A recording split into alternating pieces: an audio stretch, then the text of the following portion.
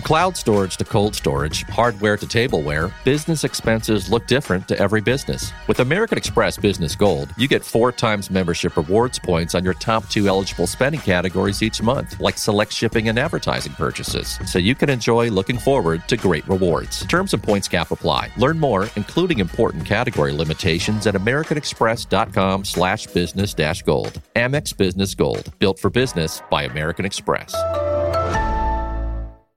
So we thank her for filling in on the anchor's desk. Kawhi Snyder, thank you for joining us. Mugwum over on Twitch, nice to see you. Thank you for coming on in. And let's see here. Let's call the next strand. Nice to have you back. Mama Lotus, welcome to SOR Chat. And where are we here? I think we're caught. Oh, there's Beelzebrad. Beelzebrad has a devil put aside for me. You know how it goes. Dim-de-dim, one of my favorite names to say. 405er, good to see you. We got Jim Goodall tonight. You guys are in for a treat for the next couple of hours, that is for sure. We're 29 seconds from going. Super Chat is open. It's a wonderful way to support what we do. If you haven't already, do us a favor. Hit that subscribe button. Ring that bell. We are here 7 days a week for your listening entertainment, and we love it that our numbers are going up, all thanks to you guys, Hi Obi Flett and Les Paul Holland. And we're going to get going here, everyone.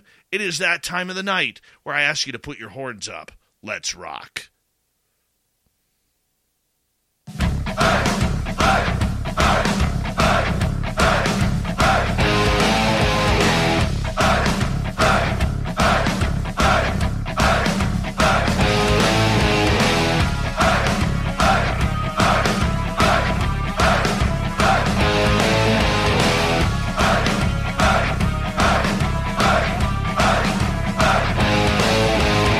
The mountains of central British Columbia to you listening around the world. This, my friends, is Spaced Out Radio. I am your host, Dave Scott, sitting in the captain's chair of SOR headquarters. We welcome you to tonight's show on our terrestrial affiliates around North America, digitally on Odyssey Radio, TalkStream Live, and KPNL. All of our archives are free. Join us at youtube.com/Spaced Out Radio. Do old Davey the favor, hit that subscribe button. You can follow us on Twitter at Spaced Out Radio, Instagram at Spaced Out Radio Show, and on TikTok at Spaced Out Radio. Our website, spacedoutradio.com. We have a plethora of features for you. Rock out to Bumblefoot, read Shirky Poo's Newswire. Check out our swag as well. Tonight's show is brought to you by Chive Charities. Help make the world 10% happier by visiting Chive Charities today. You can find them on our website. A power show for you tonight. Legendary author Jim Goodall of aviation history is here to talk about the B-21 Raider and other secret projects flying our friendly skies. Then, in hour number 3, we're going to head to the swamp. Our resident swamp dweller is back for another spooky story. Then, of course, little Timbit, Tim Senor, will be here for the UFO report, and I'll bring you the news as well. All right. Let's kick it off here. If you haven't ever heard of Jim Goodall, you are in for a treat tonight. For over 35 years, Jim has authored more than 24 books. I think he's around 28 or 29 now, on articles as well on military aircraft, naval ships, and submarines, with a focus on low observables, otherwise known as stealth. When it comes to aviation, Jim was the first person in history as a civilian to photograph the F-117 stealth fighter. He has intimately photographed the B-2 stealth fighter and his main project, the A-12 and the SR-71, his babies going back for 50 years that he has absolutely loved. And you know what? If you have an aviation question like we do tonight, there's only one person you can bring in, and that is Jim Goodall. And Jim, thank you so much for coming on Spaced Out Radio again, my friend. How are you? I'm doing great. And Dave, it's always a delight to listen to you. I don't always get a chance to come on board. I have because I do a lot of writing. I spend time in front of my computer. In the evenings, the boss says you got to spend time with me and the dog. So generally I come on listen to you after she's gone to bed. So It's a pleasure to be on. You're one of my favorite guys on. Thank you. In this marketplace. You are the golden voice of Central British Columbia, and I am honored to be your friend. I'm delighted also. Well, I'm excited for our audience who, we've been talking the last couple of months about our 2023 Las Vegas fan party. You came to our fan party this year earlier on with Michael Schratt, and I hope you'll bring Michael again this year. But Michael said he's coming. Perfect. So, the fact that our audience got to meet with you and Michael and hang out with you guys, and you're going to do it all again for our audience at the Golden Nugget May 19th through 21st, that means a lot to me, Jim. Thank you so much for caring about me, Spaced Out Radio, our entire team, and most importantly, our listeners, for you to come on down and hang out with us. I have, I'm 77. I've been at this for a long time, as far as snooping on the government.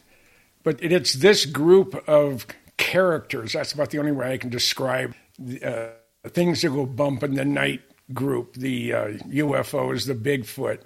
I absolutely feel as welcome here as I have ever felt anywhere, and I enjoy it. It's just a lot of fun. I'm not in it for fame or fortune. I've been married too many times for fortune, and rather than fame, it's infamy. I've been a pain in the rear to a lot of people in the federal government for a long time, and thankfully, they have chosen to leave me alone because I'd hate to have a knock on the door at 4 o'clock in the morning, which I've had. I had one actually it was 5:15, and it was 2 Navy guys from NCIS, and he said, "You're asking questions. I want to know why." And I said, "Well, I want to know why you're here. I asked a question to a 3-star general about the paint scheme on a Marine airplane, and they sent you guys at 5:15 in the morning?" I said, "Come in and I'll fix you a cup of coffee, and I'll show you something that you should be concerned about if I was doing something I shouldn't." And you can see it just below my shoulder. It says SR-71 Pilot's Manual. If I would have had that in the 1980s, they could throw me in jail, throw away the key. And now you can go to the local museum, the local aviation museum, if you're lucky enough to be near one, and actually touch one or see one or get up close and personal. I was blessed to see one when I was 18. That was a long time ago. But I really enjoy virtually everybody you have on. I love Science Bob, Tim, all your group, everybody. It's just. And I'm honored to be on. I mean, I really am. And I really didn't get into this community until March of 2020, and that's when I met Dave for the very first time. And I know the moment I met Mr. Dave Scott, it was like meeting an old friend for the very first time. And I'm delighted, and I'm looking forward to seeing you in Las Vegas. Actually, Las Vegas wouldn't be my ideal place, to go, since I don't drink and I don't gamble. But I do love people watching, and there were some characters wandering around the Gold Nugget. Oh yeah, I swear there was an escapee at the local insane asylum and the local zoo, and maybe even an alien landing somewhere. There were a couple of people walk through. You had to go like you had to rub your eyes and said, "I didn't see that, did I?" And yeah, I guess I did. So, you make it fun, Jim. You really do make it a lot of fun, and thank you for taking a small town Canadian boy like myself under your wings.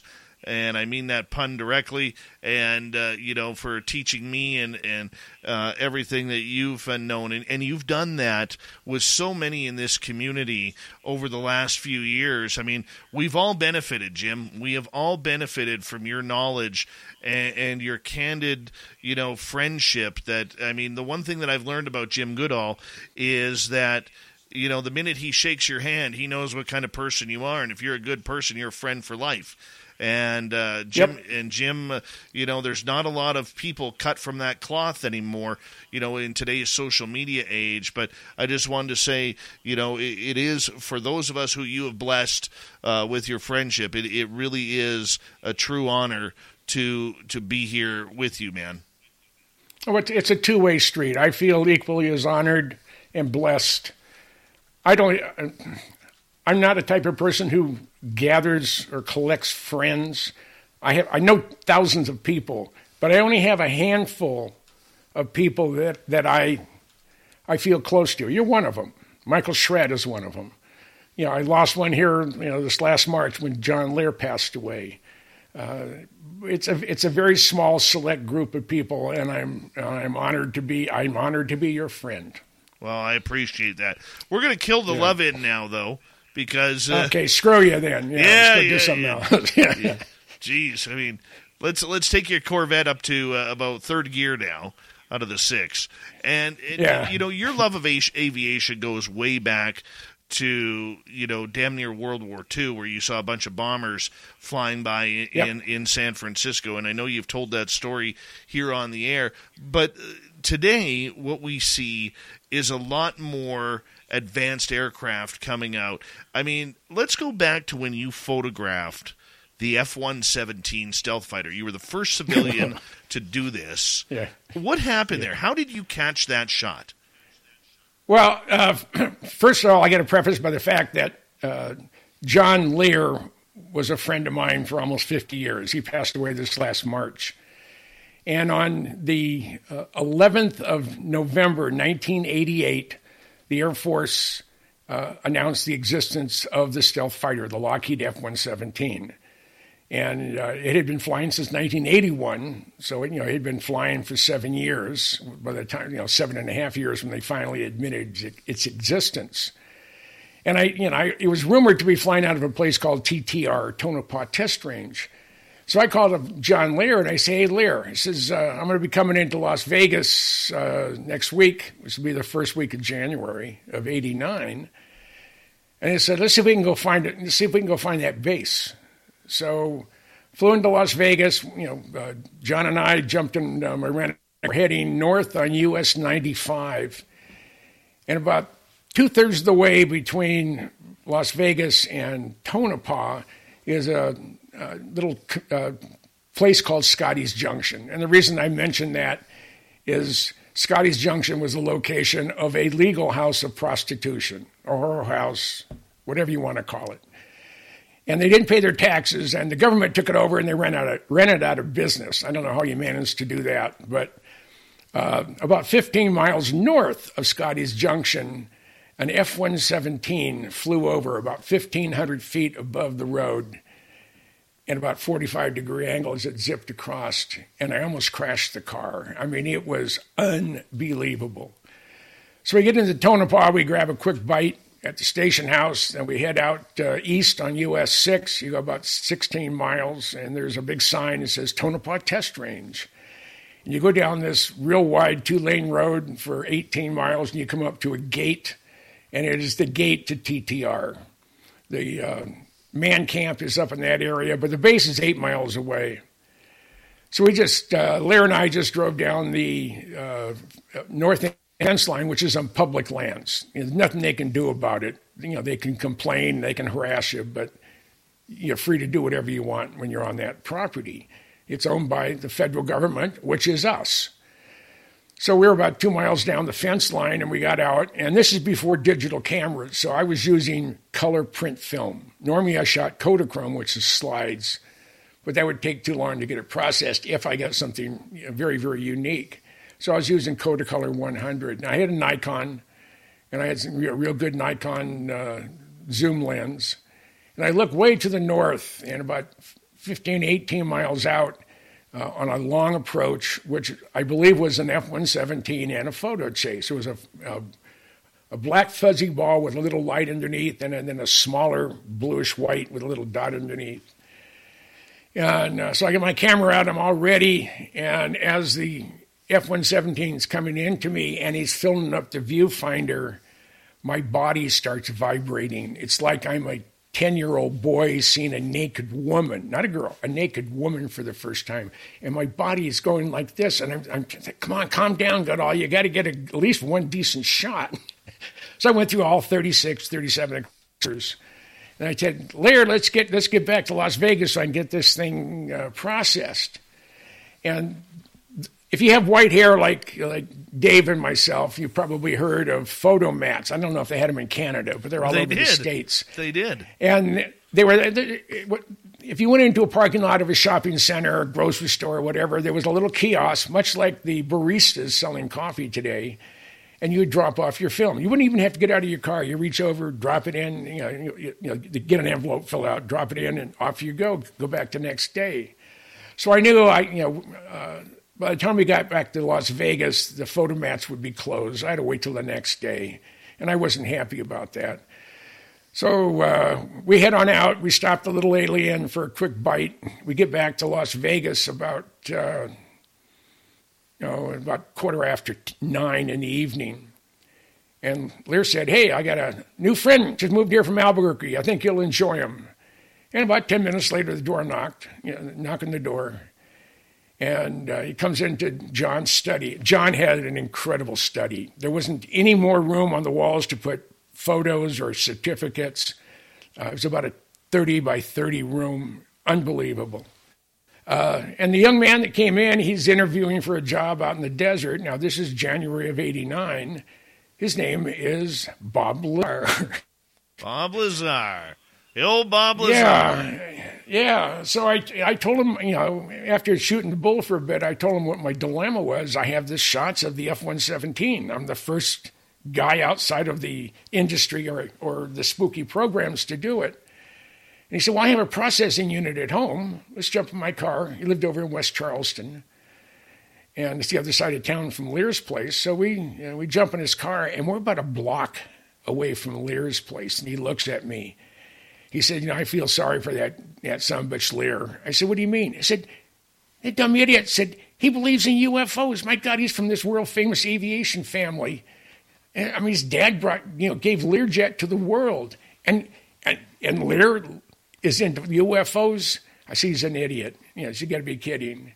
And he says, I'm a nuclear physicist. If I can't prove it mathematically or put my hands on it, it doesn't exist. And again, you couldn't put a gun to my head to force me to accept the fact that UFOs were real. Well, fast forward about a year or so, and guess who's silhouetted talking, as the name of Jared, talking about doing reverse engineering on alien spacecraft, and that's Bob Lazar. So that's how I photographed the first F-117. It turns out 36 exposures, 6 or 7 of them were still pretty sharp. And I didn't have any sharpening software like I have today. And I made Aviation Week. I made about 25 different magazines around the world. When you get a picture like that, Jim, and you believe you're the first one, which you're credited for that, I believe. Yeah. Okay. What do you do? Back then there is no internet to spread it around. How all of a sudden did you make that photograph go viral? Oh, it just, the word went out. That's, some guy lives in Minnesota. That's where I used to call home. It has a couple really good shots of the F-117. I made the front cover of Coco Fan. Coco Fan is a Japanese language aviation book. And I think I'm one of the very first non-Japanese photographers to make the front cover. Wow. And it was a terrible photograph. It was grainy and had a bottom view of it. But that was the best. No one really knew what it looked like other than that one terrible photo that they released, which was backlit, shot with a telephoto, so it was compressed. So you didn't know what the wing sweep was and whatever. So, but that just, led from one thing to another. And then my boss, Brigadier General Pat Boab, calls me into the office I was in the Air Guard. I had 5 years active duty, a 10-year break, and then 21 years for the Minnesota Air Guard as a wing historian. And Pat calls me into his office, and he said, Jim, he says, I have a guy I fly with at Northwest Airlines. He was the 15th guy to fly the F-117. You want to interview him? I think I was chosen by the Air Force or Department of Defense using General Boab as a conduit for me to get the word out what the F-117 was all about. So nice. That book I sold. I co-authored it with Bill Sweetman, who's a very well-known author, aviation author, and we sold 67,000 copies, which is, if it had been a regular book, I would have made the New York Times bestseller list, but it didn't count for that. So, but that's what I've been doing. And again, I'll go back to a Lear story, and we'll get to the B-21 here shortly. We got about 4 minutes left. Okay, this is June of 96. John Lear and I are at the fence line at Tonopah Test Range. It's about 11 o'clock at night. Told that they're flying some spooky stuff out of there, even though the base was put into caretaker status. So we're sitting there at the fence line, and there's a lot of activity down on the flight line. And there's 60-some-odd hangars. Each one held an F-117 at one time, and there's still a lot of them down there. That's where they have them stored. And we see 3 armored personnel carriers coming towards us with the lights off, one coming from the south, one coming from the west, one coming from the east. And we have night vision on. I stand up and yell real loud, "Hey, we're good guys, we're taxpayers." And all of a sudden, boom, we had floodlights on us. John had 3 little red dots on his chest. I had 3 little red dots on my chest. And we see a vehicle coming down the public land side of the fence. And this guy comes around. He's in Desert Utilities. He has his hand on his Beretta. He said, "You're in a restricted area. I'm ordering you to leave." And I said, "Sir, I don't know who you are, but this is public lands, and I don't need your permission to be here." "Yes, you do." So I pulled out the official government map, opened it up. It gives the longitude and latitude to the second. And I said, over by where my buddy is, over by that fence post, is a USGS medallion that gives the location of the longitude and latitude to the second. I'm in public lands, and I can be here for 15 consecutive days without anybody's permission. I want to see some ID. "Well, who are you?" I said, "I'm Captain so-and-so with ASI," and that's Defense Security. I said, "You're a rent-a-cop. You have no jurisdiction on this side of the fence." From cloud storage to cold storage, hardware to tableware, business expenses look different to every business. With American Express Business Gold, you get 4 times membership rewards points on your top 2 eligible spending categories each month, like select shipping and advertising purchases, so you can enjoy looking forward to great rewards. Terms and points cap apply. Learn more, including important category limitations, at americanexpress.com/business-gold. Amex Business Gold, built for business by American Express. With CheapCaribbean.com, you can get more food, more drinks, and more fun for less money on your all-inclusive beach vacation. Like bottomless margaritas? Yes, and going snorkeling whenever I want? Yes, and moonlight dance parties? Yes, and loaded fajita nachos? Yes, and all the daiquiris I can drink. You can say yes and to everything when you take a next-level beach vacation at Catalonia Hotels and Resorts in Mexico and the Caribbean with CheapCaribbean.com. And you can just see the jaws tighten up. And he said, I want to see some ID. I said, I've been deputized by the state of Nevada to uphold the laws of the federal government in the state of Nevada and Lincoln, Esmeralda, and Nye County. I said, well, good for you. I said, well, I'll tell you what. You show me yours, I'll show you mine. So he hands me his ASI badge. And I said, sir, that's not a valid form of ID. I need something issued by the state or federal government. It's always nice to know the rules. And very begrudgingly, he gives me his Nevada driver's license, and I look at it, and okay. I gave him my Minnesota. Lear hands his. He gives it to a guy on the south side of the fence. He goes over to the supervisor. Interior light goes on, and I hear, oh, shit, it's Goodall and Lear. Lights went off, the red lights went, the dots went away, and we left. So those. I mean, I'm it's probably a long time since I've really spent a lot of time out there, but I was very, very well known out in the desert for a long, long time. Most everybody at Area 51 knew of me. I mean, when we were getting my A-12 Blackbird from Lockheed, we were moving it to Minnesota. When I went to the Skunk Works to see, I go up to the security desk. I hit the bell and said, "Who's there?" And I said, "Jim Goodall." And dead silence for a second. "The Jim Goodall?" I said, "Well, there's 5 of us, but I'm probably the one you're referring to." My grandfather, my father were both passed away, myself, my son, and my grandson. So she came out and she said, "I've been at Lockheed for 21 years in security. I heard your name the first day I hired on. And I've heard your name at least quarterly for the last 20 years. Said, you're not the 800-pound gorilla you're made out to be." I just laughed. And she said, "No." I said, "You're actually well-liked." I said, "I know you're one of Mr. Rich's favorite people." Ben Rich, he was the president at the time of Lockheed Skunk Works. I said, "Yeah, that's the reason I'm here. I want to see my airplane." So I've just had a wonderful relationship with Lockheed and Spooky airplanes and people that work on them and design them, and people like myself that go chase after them. So, well, Jim, you are a legend for a reason, because you just don't take no for an answer. Hey, before we go to break, Jim, I want to give a big shout-out to one of our newest listeners. It's her birthday tonight. Sarah Yan, happy birthday from all of us at Spaced Out Radio. Hope you're enjoying your night with us. Happy birthday to you. Oh, yeah. When we return with the legendary Jim Goodall, where you can find all his books at any major bookstore or online, we're going to talk about the new B-21 Raider. We don't even know what it looks like. Spaced Out Radio continues right after this.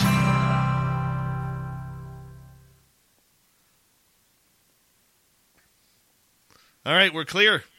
Remember, our YouTube audience can hear us. Oh, yeah, I wasn't sure if... Oh, YouTube audience now. Yeah. Mm-hmm. Yeah. No, sometimes I forget when I'm on the air what I can say and what I can't say. I know. I've already got one edit I have to make for a shit. Okay, just what? Well, you know what I think we need to do, because Sarah's blushing? I think we need to sing her happy birthday. What do you think? Ta-da! You ready? I'm ready. 1, 2, 1, 2, 3. Happy birthday to you. Happy birthday to you. Happy birthday, Sarah Young. Happy birthday to you. It's a good thing that wasn't made public. We'd never be able to see it, show our face in public. Oh, it'll be on YouTube, trust me. Oh, okay. It'll be on YouTube. All right. That's all right. That was absolutely horrible, Jim, but that's all right. We made it through. It was supposed to be. I mean, well, look who it is. It's the lovely and talented Nicole Sackett. Oh, yeah. Oh, I got it. Nicole has to carry a defibrillator around, Jim. Oh, okay. Yeah. It's a birthday card. I was wondering what that thing was underneath her name. It's a birthday cake. Sarah M., welcome. Who else is joining us here?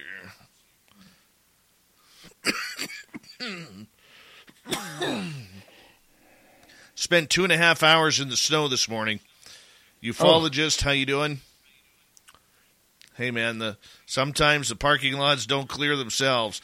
Ken's 420 Grow. How you doing? Welcome to SOR Chat. Let's see here. Oh, she's back. After months away, we have the return of Pinzerflactum. Yeah. There she is. Doing well, thank you. All right. I'm done now. I'm good. You are? Jenny Girl wants to know if you'll be at Space Fest 2023 in Tucson. Tucson. I haven't heard about it yet. I'm almost invisible to a lot of people in this community, and I don't know why. I know people get are going asked to go here and go there, do this, be here, be there. Not me. So I'm probably on the Twitter hide account since I don't have one. I hear you, buddy. I want to just quickly show our audience something here. If you go onto your Facebook page, for those of you who are on Facebook, and what you do is you type in events, and then you go to Spaced Out Radio, second annual Spaced Out Radio Fan Party in Las Vegas. You can add yourself to this list and let us know who is coming. So far, 42 people say they're coming, 79 interested. We'd like to get 100 people there this year. So go on your Facebook, let us know, and then we're going to start giving some confirmation dates here. And we're almost done our schedule. Kira and I just have to formalize everything. But we really want to see you guys at it. So just go on your Facebook, type in second annual Spaced Out Radio Fan Party, and you can get it right there, guys. So we want to see all of you join us in Vegas, May 19th through 21st. For our second annual fan party. It's going to be an absolute blast. We want you to go there and hang out with all of us, like Jim Goodall, like Nicole Sakic, like Michael Schratt and Merle, and many, many people who you've seen on this show over the last number of years. They're going to be hanging out with all of you, and they're all doing it out of the love of being here with us and all of you. So you're going to get like a 7-hour YouTube show. You're going to get to hang out with your favorite people that you've always wanted to chat to and meet. Hey, if you want to take Jim out for dinner, I'm sure he'll go. He likes to eat. And I'm bringing some books too. Absolutely. So. Mennonite Abe says he's planning on making a repeat appearance. And if Mennonite Abe is there, you need to be there as well. So want to say a big thank you already to Jeff, Tim, W. Decker, and Mennonite Abe for the Super Chats tonight. Super Chat is a wonderful way to support what we do on this show on a nightly basis, so thank you so much. And a big thank you to everyone who's done some Christmas shopping at the Spaced Out Radio store and our website. So let's keep it going. Here comes the second half hour.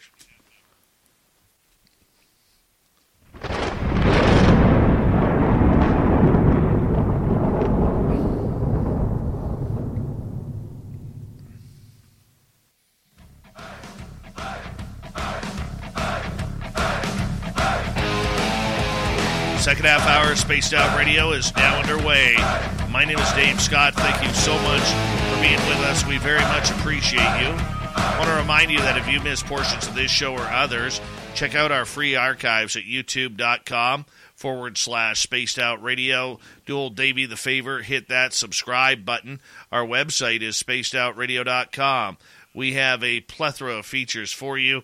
Rock out to Bumblefoot, read the Newswire, check out our swag as well. Follow us on Twitter at Spaced Out Radio, Instagram at Spaced Out Radio Show, and on TikTok at Spaced Out Radio. We continue on tonight with legendary aviation author and historian Jim Goodall, who is with us. And Jim, just recently, as in about 2 weeks ago, the United States Air Force held a huge press conference announcing their latest stealth bomber, the B-21 Raider. Now, for many of us, this is kind of important because we're always trying to figure out what is flying in the sky around us. And with this announcement, is this a new aircraft, Jim? Or is this an aircraft that, like the SR-71, like the F-117, has been flying for a while, but they're finally making it public? Well, I mean, they're saying that they have 6 airframes in production as we speak. And the most complete was the one that they showed on December 2nd. But on late November 2018, my friend Steve Douglas photographed what he thought was 2 B-2s flying about 35,000 feet over Amarillo, Texas. And one of them turned out to have only 3 trailing edge points versus the B-2's 5. So it's either an RQ-180 or it is a prototype or pre-production version of the B-21. And based on that, I figure I know what the wingspan is. I have a good understanding how many engines it has. But they were so secretive about this rollout that they first of all, they didn't roll out the aircraft until after sunset. So they controlled the lighting. If you had a camera, it had to be checked by Northrop and Air Force security.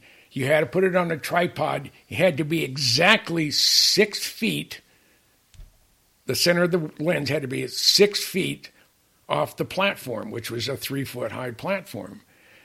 And you could only use, the largest lens you could use was a 50 millimeter, which is, pretty much you can shoot someone's head. It's a portrait lens. And they changed the lighting. They didn't want, you actually look right down the center, the water line, as they call it, of the airplane. You couldn't see the top of the wing. You couldn't see the bottom of the wing. You can make out the. There were a few other photographs that gave away some of the secrets, and that's where we all began. And then it was a fairly short presentation, and they rolled it back into the hangar and closed the door. They didn't bring it all the way out, because last time they did it with the B-2, and that was 22 November 88. Mike Dornheim, who at the time was the senior engineering writer at Aviation Week, he rented a 180, Cessna 180, flew over Air Force Plant 42 and photographed straight down, so the world didn't know what the platform really looked like from the top until Dornheim showed it, and they made the front cover of Aviation Week. Of course, he was also employed by Aviation Week.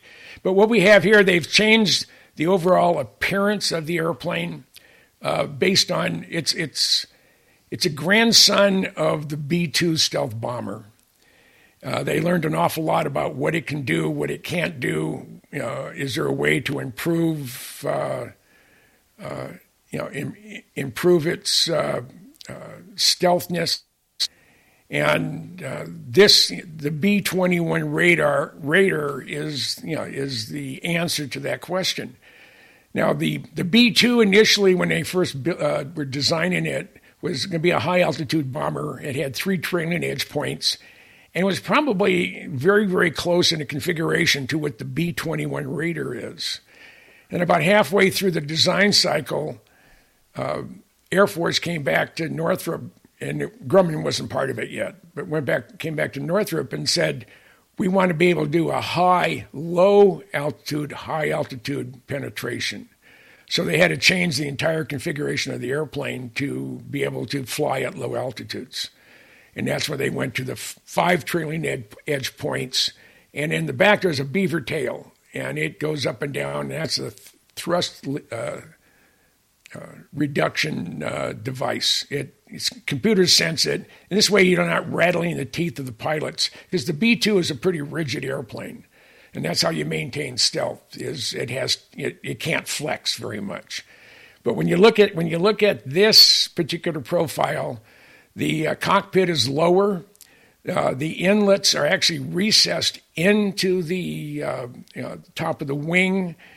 You can't see it in this particular photo, but the bottom of the B-21 is very, very wide. And that leads me to believe it probably has 2 bomb bays. One rules that they told both Boeing, Lockheed, and Northrop when they were bidding on this program is, we want you to use as much off-the-shelf technology as possible to keep the costs down. And what they're shooting at is, $512 million in constant 2012 dollars, and they're on target. They're on target. The engines, people say, well, how many engines does it have? Well, in the shot that Steve Douglas took, if you look at it, it's very obviously there's 2 engines per on each side of the center line of the airplane. So I have to believe there's 4 engines. Pratt & Whitney is the supplier of the engine. It's more than likely a derivative of the F-135 engine, which was developed for the F-35. It's probably using the core part of it because it's non-afterburning. The because of the width of the bottom of the airplane, if it has a standard size bomb bay, which I would have to believe would be required, then the advanced rotary launcher would fit in there, which means you can put 8 2,000-pound weapons per bomb bay. And the 2,000-pound weapons can either be a 2,000-pound bomb, or it could be a B-83, which is your 1.7 megaton hydrogen bomb. It can carry 16 of those. And it can hit within 1.5 meters of where it wants to hit. So it is impressive. It is very impressive. Oh, yeah. Jim, the way I look at it, though, is this. There are more than 50 B-52 bombers that are going into their 70th year of service. And they believe that's still a 100 to 110-year-old airframe that will continue flying. And there's enough parts, thanks to Vietnam and that era, there's enough parts to keep these aircraft going for that length of time minus pilot error or technological error that accidentally crushes them or crashes them. There are, I believe, in the 40 to 50 B-1 bombers, there are, I believe, 20 B-2 bombers? Correct. Okay, so I guess the purpose is the United States military hasn't had a brand new bomber in almost 30 years since the B-2 came out. Is that Correct. The reason why they're doing it, or are they doing it because we are in a new Cold War? Both. We're both. They learned an awful lot with the B-2. They knew what didn't work and what worked really well. And over the last 30 some odd years, they've developed techniques, both in mission profile and in materials to reduce the radar cross section even smaller. Now, to show you how small this very large airplane can look, an F-117 is 60 feet, 35 feet, and it's made of fats. It's just pointy. It looks like an arrowhead. Radar on a radar cross-section range, they had an F-117 shape up on the pylon. It's at night. They're running tests. They have the lights off so no one can see it. And they go to break. They come back. They start going through their tests again. All of a sudden, they hit the radar to check something, and it pegged the meter. What the heck happened? I mean, it almost broke the meter. It pegged it so hard. So they turned the exterior lights on, and there was a starling about this tall, not more than about 3 inches tall, on the peak of the airplane. That's what ran the thing off of range. The radar cross-section of the F-117 is measured in square inches, and they say the radar cross-section of the B-21 is supposed to be fractions of an inch. And that's the radar reflectivity capabilities of the airplane. The other thing, when you look at the B-2, the windscreen is totally different. You don't have the sensors visible on this craft as they did on the B-2. They had your sensors, no static pitot tube, little silver thing sticking out of the nose of most airplanes or on the side of airliners. That determines your pitch, your yaw, altitude, and airspeed.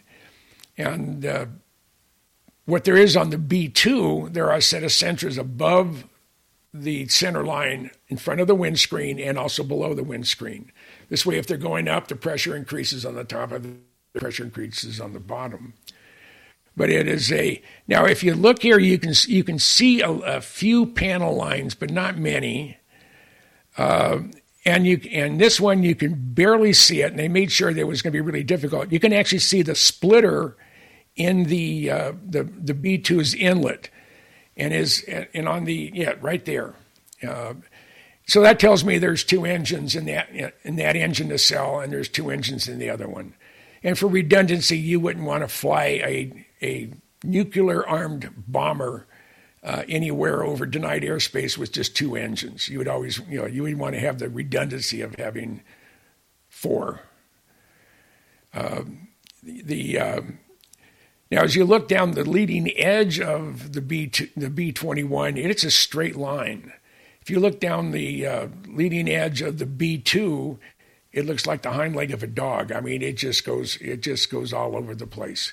So they learned how to treat the radar return on the leading edge. The wingspan on the B2, the wingspan's 100. From cloud storage to cold storage, hardware to tableware, business expenses look different to every business. With American Express Business Gold, you get 4 times membership rewards points on your top 2 eligible spending categories each month, like select shipping and advertising purchases, so you can enjoy looking forward to great rewards. Terms and points cap apply. Learn more, including important category limitations, at americanexpress.com/business-gold. Amex Business Gold, built for business by American Express. Lucky Land Casino, asking people, what's the weirdest place you've gotten lucky? Lucky? In line at the deli, I guess? Aha, in my dentist's office. More than once, actually. Do I have to say? Yes, you do. In the car before my kids' PTA meeting. Really? Yes. Excuse me, what's the weirdest place you've gotten lucky? I never win and tell. Well, there you have it. You can get lucky anywhere, playing at LuckyLandSlots.com. Play for free right now. Are you feeling lucky? No purchase necessary. Void where prohibited by law. 18 plus. Terms and conditions apply. See website for details. 72 feet. And that was, I think that was as much a tribute to Jack Northrop on his original flying wings, the XB-35 and the YB-49. The wingspan was 172 feet.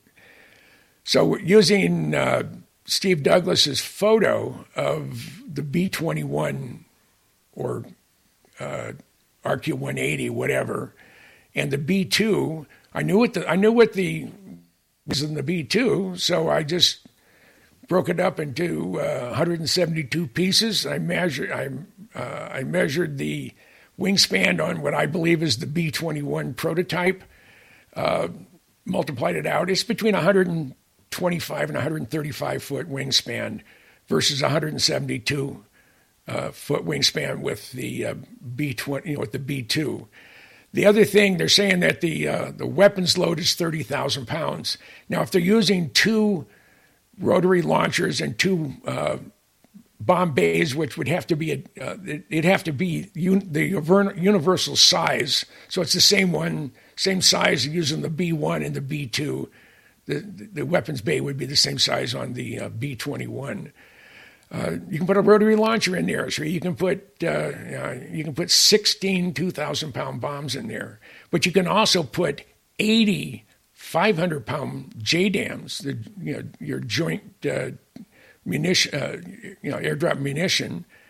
And again, you can hit within a meter to meter and a half with a 500-pounder, or you can use the small diameter bomb, and it can fly 100 miles on either side of the flight path. So it's really a formidable machine, and they're now saying that it can go almost 7,000 nautical miles without refueling. They would, and it's designed for China. It's not designed for Russia. I don't believe Russia has been or will be an adversary. They may be a payer right now, but I think they're the good guys. I really do. And people argue with that. How can you say that? I just did. The B-21 is a craft designed to bomb or to go after China. And it could be manned or unmanned. Now, the landing gear, they went from a 4-wheel bogie to a 2-wheel bogie. That reduces the weight and also reduces the complexity of the landing gear. It appears the gear doors are the same robust size used on the B-2. Flying wing without vertical tails, when you're flying slow, that airplane has a tendency to just slip and slide. And if you're real low, and if you're near Whiteman Air Force Base and you see a B-2 take off, watch it for a few seconds. You'll see the landing gear all the way up, and the gear doors will stay down for a bit. And that's when you get up to a certain speed, then they close up. That gives the B-2 at slow speeds directional stability that you don't have with a pure flying wing. And they probably use the same techniques on the B-21. I'm going to ask you, in regards to this aircraft, where, modern warfare is going to continue. It's not a subject we really talk about on this show. But, I mean, Jim, one of the big secrets that I love talking to you about is in regards to why are they showing us this? They kept it very secretive. They kept the press conference very stealth-like, to use a pun there, in regards to it. If they're going to be floating this out in public, why the secret? Why so much secrecy around it? Well, one of the things that this does when you pull out a potentially operational airplane, that is hardware. I mean, you can talk about it a lot, and a deterrent is only as good as it's perceived dangerous by the enemy. Now, they roll this thing out. It is supposed to be a full-frequency invisible airplane. So there isn't it, which means it can go over denied airspace. The B-2 can't. It can be picked up every once in a while. And if you use a very powerful transmitter, and this is like a TV signal, I think with VHS, I think it is. You would know. I'm not sure. But if you were to transmit a very powerful short frequency, blast out there, then you have receivers all over the valley, and they all come back to a central location. So you're just going to get a ping here and a ping there and a ping there. But if you cross-reference them, you can find out about where they're at. You may not be able to get the exact location, but you'll be or the precise altitude using those types of signals. But they are detectable. They're saying the B-21 is immune to those types of anti-stealth radars. So it can go over and it can loiter over a location. Maybe it's waiting for something to come out of hiding. This thing's flying at 50,000 feet. And if it has the same or more advanced radar than the B-2, I've been to Whiteman 5 times to photograph the B-2. I've flown the simulator. I've been in the cockpit. I've been on top of the airplane. It's just an incredible airplane, and it's just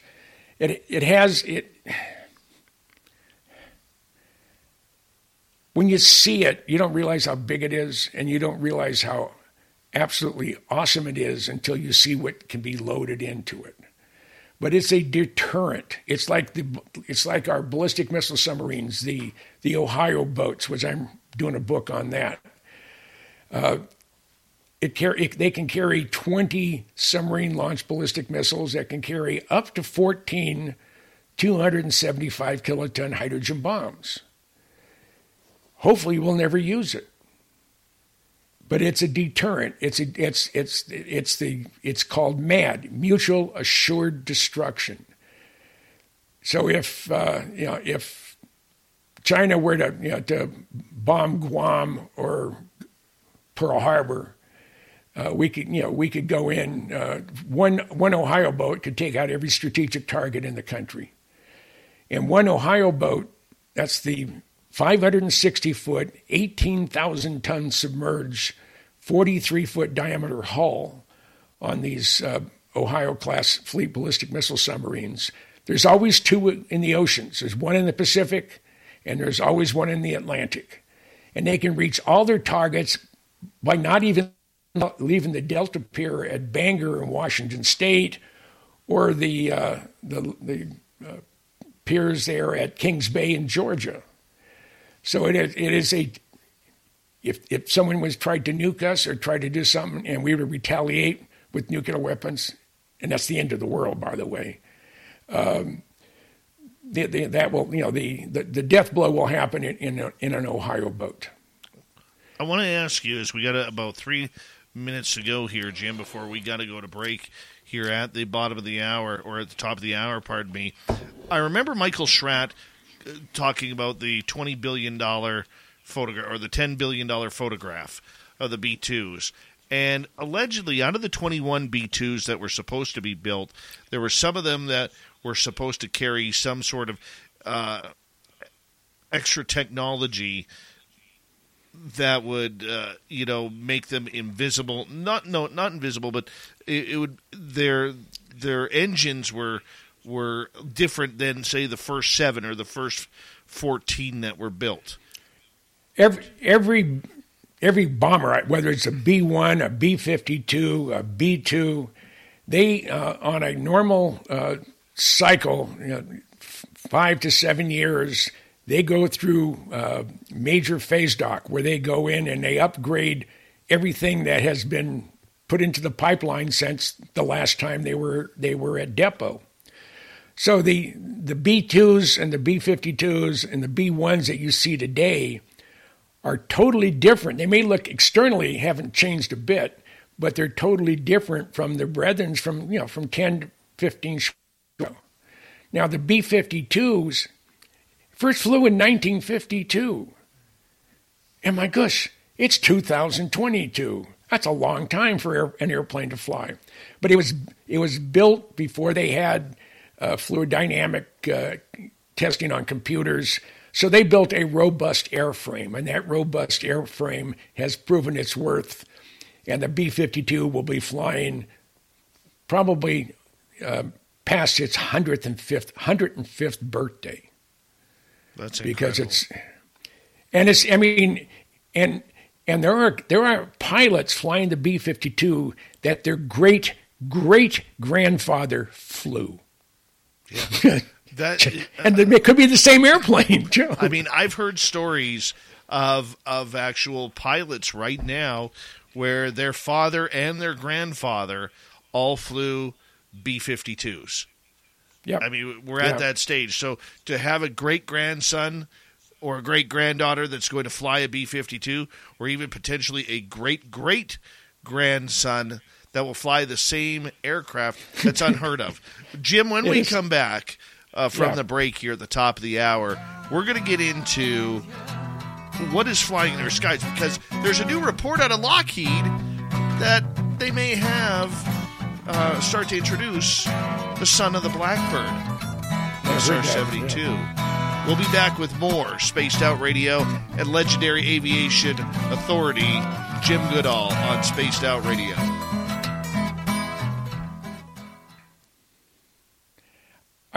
It never ceases to amaze me how fast the time flies. That's because you are amazing, my friend. Your mouth is what I am. No, I just love it. I mean, I am blessed with an incredibly good names. I'm terrible on names, but once I know your name, I don't forget it. Jim, I'm just gonna step away for a minute because I have to go do my thing, like the bathroom. But if you look in your right-hand corner of your screen, you'll see where it says private chat and comments. You'll be able to read the audience comments there if you take a look. Now I'm on StreamYard through it, so I don't. Yeah, on StreamYard, you right. Okay. I had to click on it. On it. There. Okay. Oh my God. There you get to see all the comments. And if any of our audience has questions for Jim until I get back, you can ask him. I'll be right back. Wow. I mean, there's hundreds to go. Let's see where I'm at. Going to invade. Nicole.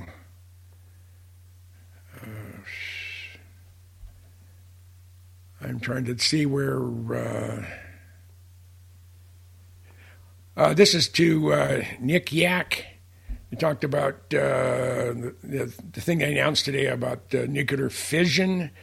My dad worked on the Tomac project at Oak Ridge, Tennessee, and that was given to us by the Russians, actually by the Soviets. That's how long ago it was. And that was back in the 50s, and they said, when they gave it to him, he said, "Oh, you're probably 50 years before we'll be able to get anything, get this thing to actually generate positive energy."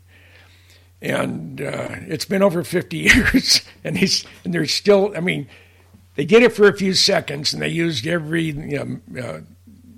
all the large lasers they get their hands on. So that's really interesting. Okay, this is Blue Cruise. I know where Kings Bay, Georgia is, but you haven't been there. I don't know if you can't get on there unless you're military. That's where the Ohio boats are, and they have of the 18 boats, there are 8. There's 10 on the West Coast and 8 assigned to the East Coast. And of those 18 boats on both coasts, there's 2 of them have been converted to arsenal boats, and they carry 154 Tomahawk cruise missiles. They took the nuclear weapons capability out of them, and that's per Saul. Okay. I'm just going through looking at some of the questions.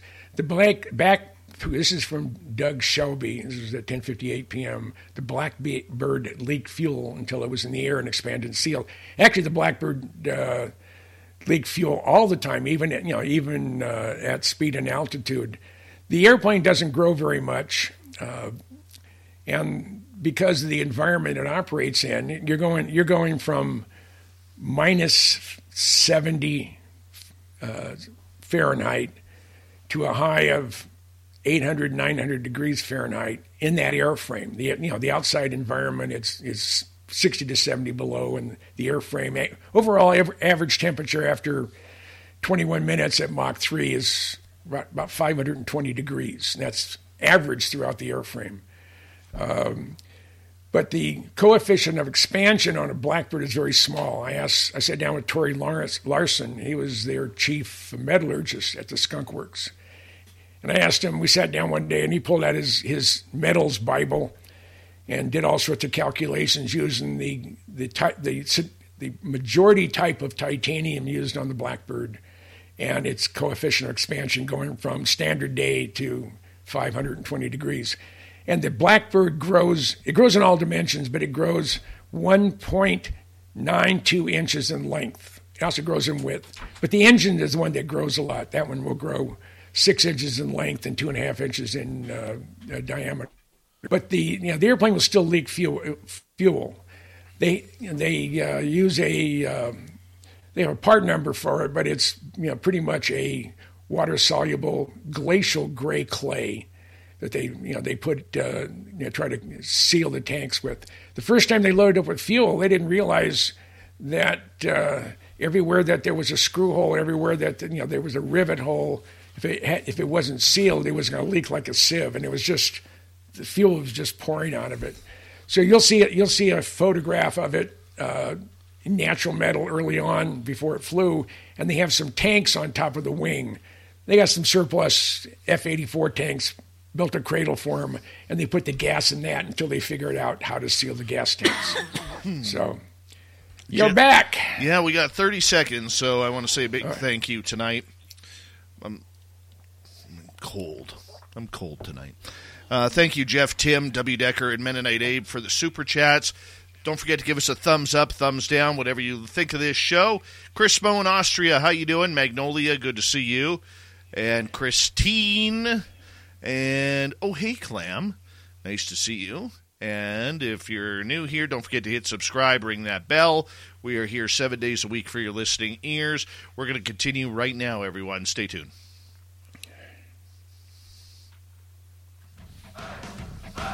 You're listening to Spaced Out Radio with Dave Scott. Follow Dave on Twitter at Spaced Out Radio. And on Facebook, Spaced Out Radio Show. Hour number 2 of Spaced Out Radio is now underway. Thank you so much for joining us. We very much appreciate earning your listening ears wherever you are on this beautiful planet we call Earth. Hello to everyone listening in on our terrestrial affiliates around North America, digitally on Odyssey Radio, TalkStream Live, and KPNL. All of our archives are free. Join us at youtube.com/Spaced Out Radio. Do old Davey the favor, hit that subscribe button. The Desert Clam has set the password for tonight in the SOR Space Travelers Club. Galuptious. Galuptious is your password. Use it wisely, Space Travelers, as the Clam sets the password each and every night right here on Spaced Out Radio. Our website is spacedoutradio.com. We have a plethora of features for you. Rock out to Bumblefoot, read the Newswire, check out our swag as well. Follow us on Twitter at Spaced Out Radio, Instagram at Spaced Out Radio Show, and on TikTok at Spaced Out Radio. We continue on tonight with aviation expert and author Jim Goodall. He's on 29 books and counting for everything to do with warfare and the toys that the military gets to play with. And they are some nice, nice toys, including the brand new B-21 Raider. Jim, thank you so much for being here tonight. We very much appreciate you. You know, you're one of my favorite people, and Spaced Out Radio is one of my favorite programs to listen to. I mean, I'm on the air too, but I'm any me to come on. If all of a sudden someone short sheets you, you need a body, you call me up. If I'm near a computer, I'll come on board. That would be my honor. Thank you, Uncle Jim. Always appreciate you. Yeah.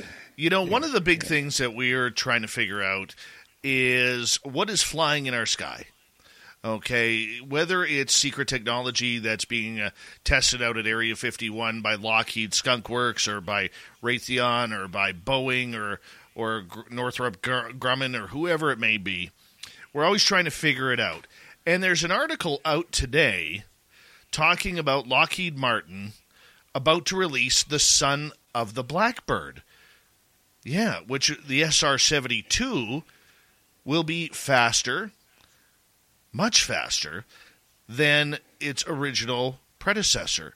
Now, you are probably the world's foremost expert on the A-12 and the SR-71. And Lockheed agrees with you on that one, too. Yeah. Yeah. I mean, they retired the SR-71 technically in 1992. I mean, that's 30 years ago. They said, we have satellites that can do it all. Let alone we heard about the Aurora project, and we've heard about everything else. Michael Schratt, your cohort, has even gone as far as saying there's an SR-75. We're that high up in the program. What is this SR-72? Well, let's go back in a ways in time. Let's go back to 1982 or 83 time frame. I'm a guest at Honeywell Ridgeway, which is the Honeywell Avionics division in Minneapolis, and Ridgeway division does all the military aviation. From cloud storage to cold storage, hardware to tableware, business expenses look different to every business. With American Express Business Gold, you get 4 times membership rewards points on your top 2 eligible spending categories each month, like select shipping and advertising purchases, so you can enjoy looking forward to great rewards. Terms and points cap apply. Learn more, including important category limitations, at americanexpress.com/business-gold. Amex Business Gold, built for business by American Express. Lucky Land Casino, asking people, what's the weirdest place you've gotten lucky? Lucky? In line at the deli, I guess? Aha, in my dentist's office. More than once, actually. Do I have to say? Yes, you do. In the car before my kids' PTA meeting. Really? Yes. Excuse me, what's the weirdest place you've gotten lucky? I never win and tell. Well, there you have it. You can get lucky anywhere, playing at LuckyLandSlots.com. Play for free right now. Are you feeling lucky? No purchase necessary. Void where prohibited by law. 18+. Terms and conditions apply. See website for details. And it was engineering well. They had a big banquet at the Prom Center in St. Paul.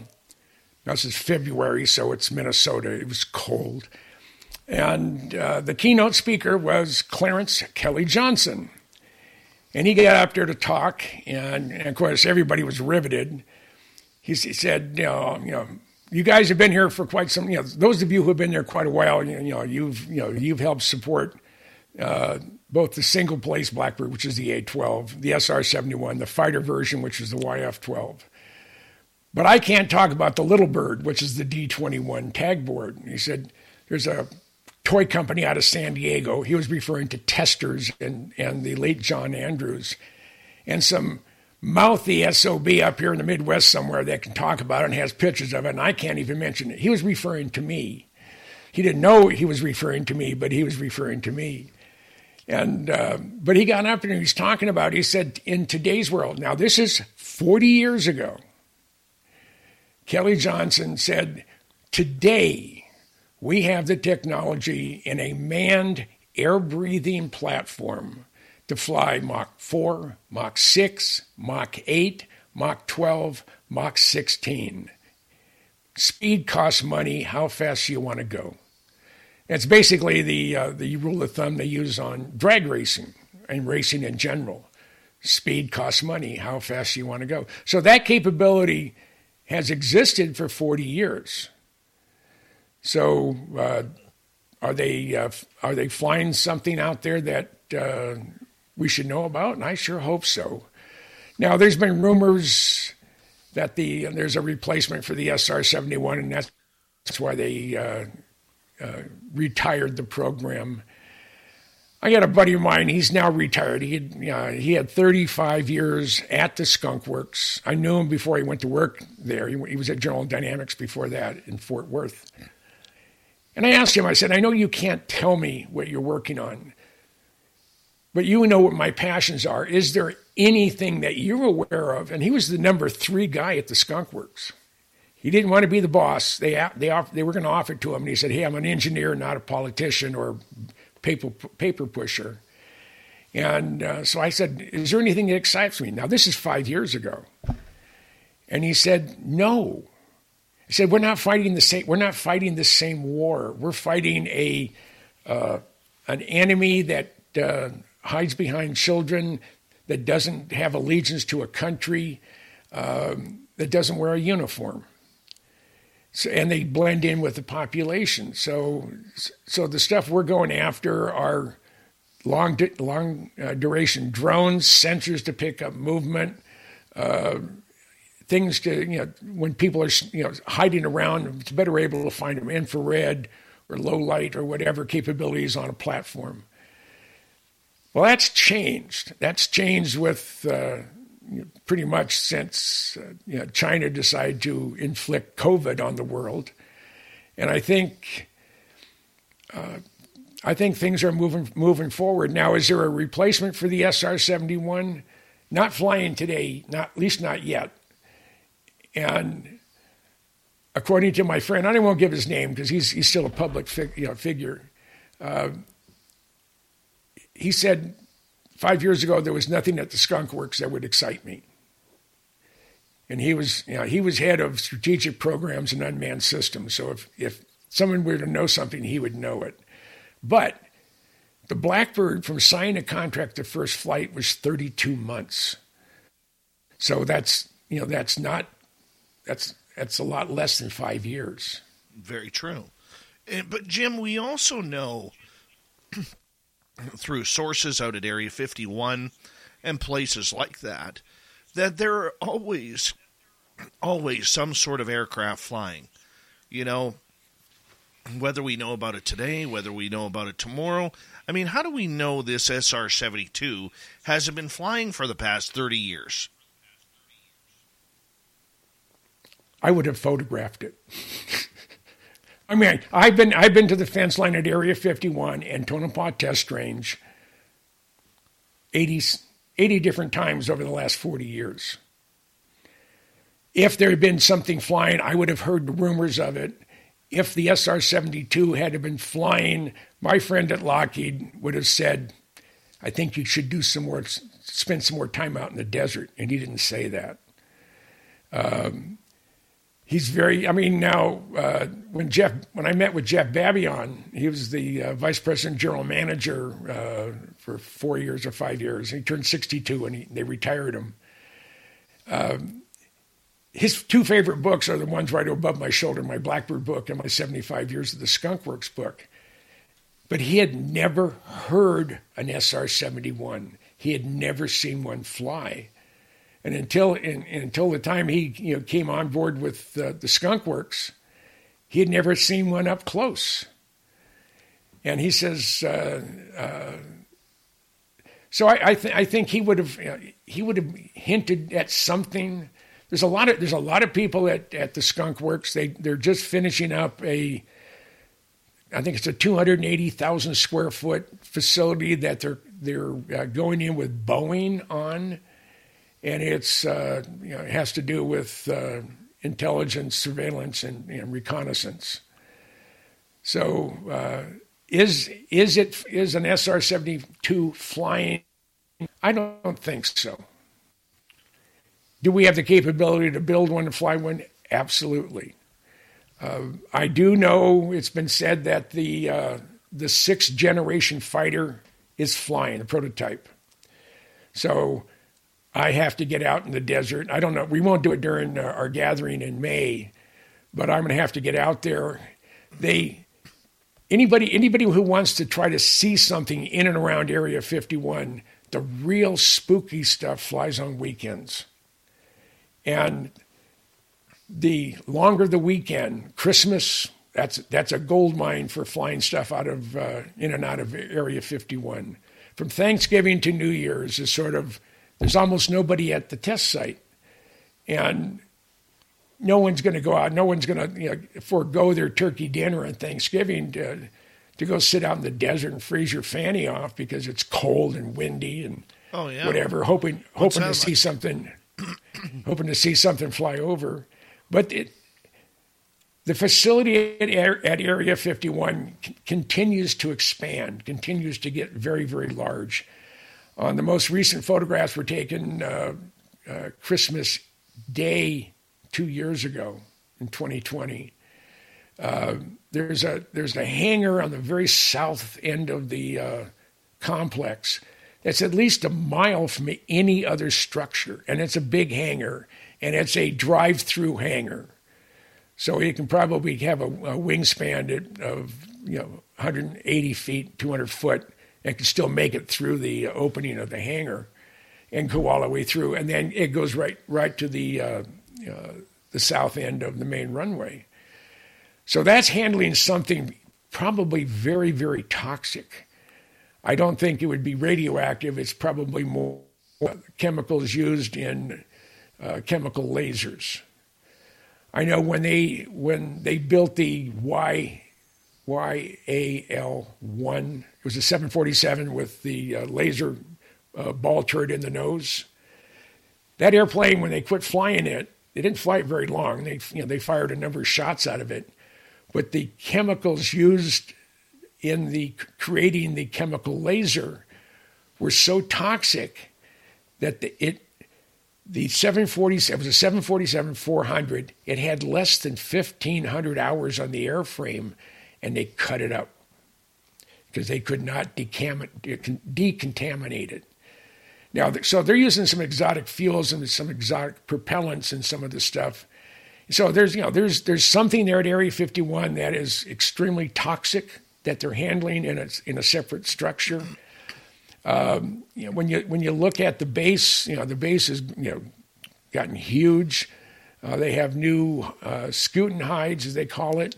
There was an image from Google Earth someone posted here a couple months ago of it almost looked like a tulip shape on the trailing edge, and it was sort of, it wasn't straight edge. It was sort of looked like an upside down tulip, and it was partly in and out of the Scutin hide building.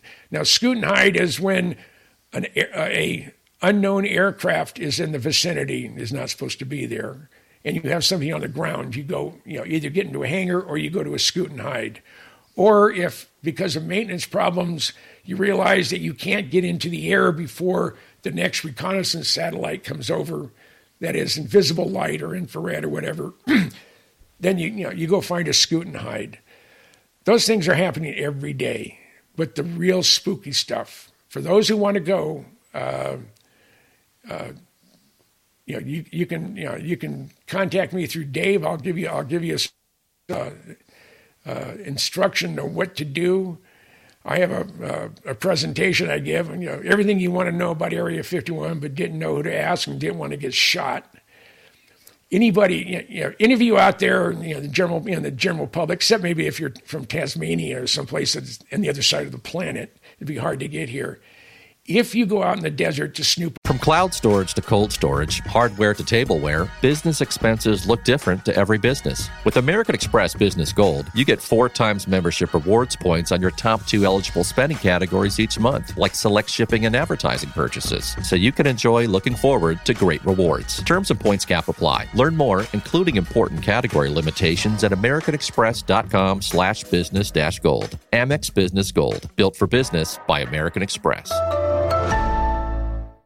Mary redeemed a $50,000 cash prize playing Chumba Casino this year. I was only playing for fun, so winning this was a dream come true. Chumba Casino is America's #1 social casino experience. It's serious fun. With over 80 casino-style games to choose from, you too could win life-changing amounts of cash. Be like Mary. Log on to ChumbaCasino.com and give them a whirl. That's ChumbaCasino.com. No purchase necessary. Void where prohibited by law. 18+. Terms and conditions apply. See website for details. The voice in the preceding commercial was not the actual voice of a winner. On our government, and I've done it a lot, never go alone. Always go with at least one other person. You don't want more than 3 people total, but always never go alone. Always bring more water than you think you could ever need, because trust me, even when it's cold, if you're in a dry environment, that just sucks the moisture out of your body. So. And if you're in and around Area 51, you're 140, 150 miles from the nearest hospital that can treat a Mojave green rattlesnake bite, which means you might as well sit down, pull out a cigarette or a joint, enjoy your last puff, because you're not going to make it to Vegas. So, and they're very aggressive. But the only thing I've ever seen up there are timber rattlers, a couple scorpions, a lot of coyotes, and a lot of wild horses. So, and also if you go out there, you want to become a low observable. You want to become stealth. I go out there with camouflage netting. I put it up. You can be 150 feet from my car or my campsite, and you can't see me. So if you're going to, if you want to go out there, you let me know. I'm on Facebook. But if you want to get hold of me through Dave, Dave can forward the information to me, and I'll get back to you and let you know. I'll call you up. I'll help you any way I can. That's what we love about you. We got 6.5 minutes before we got to go to break. At the bottom of the hour, Jim Goodall is our guest tonight. Jim, in regards to what is flying out at Area 51, you mentioned these chemicals, and one of the people that Tim Senor and I talked to earlier this year, he worked 12 years at Area 51. And he was saying that they really needed to be careful about these chemicals because each company was using different chemicals to, propel their aircraft or whatever. But the idea that there are aliens out there, UFOs out there, and the majority of them may be what is already ours flying at Area 51, how do you tell what is ours and what is not? I've seen so many pictures of the, TR-3B, and I mean it's some of the images are incredible.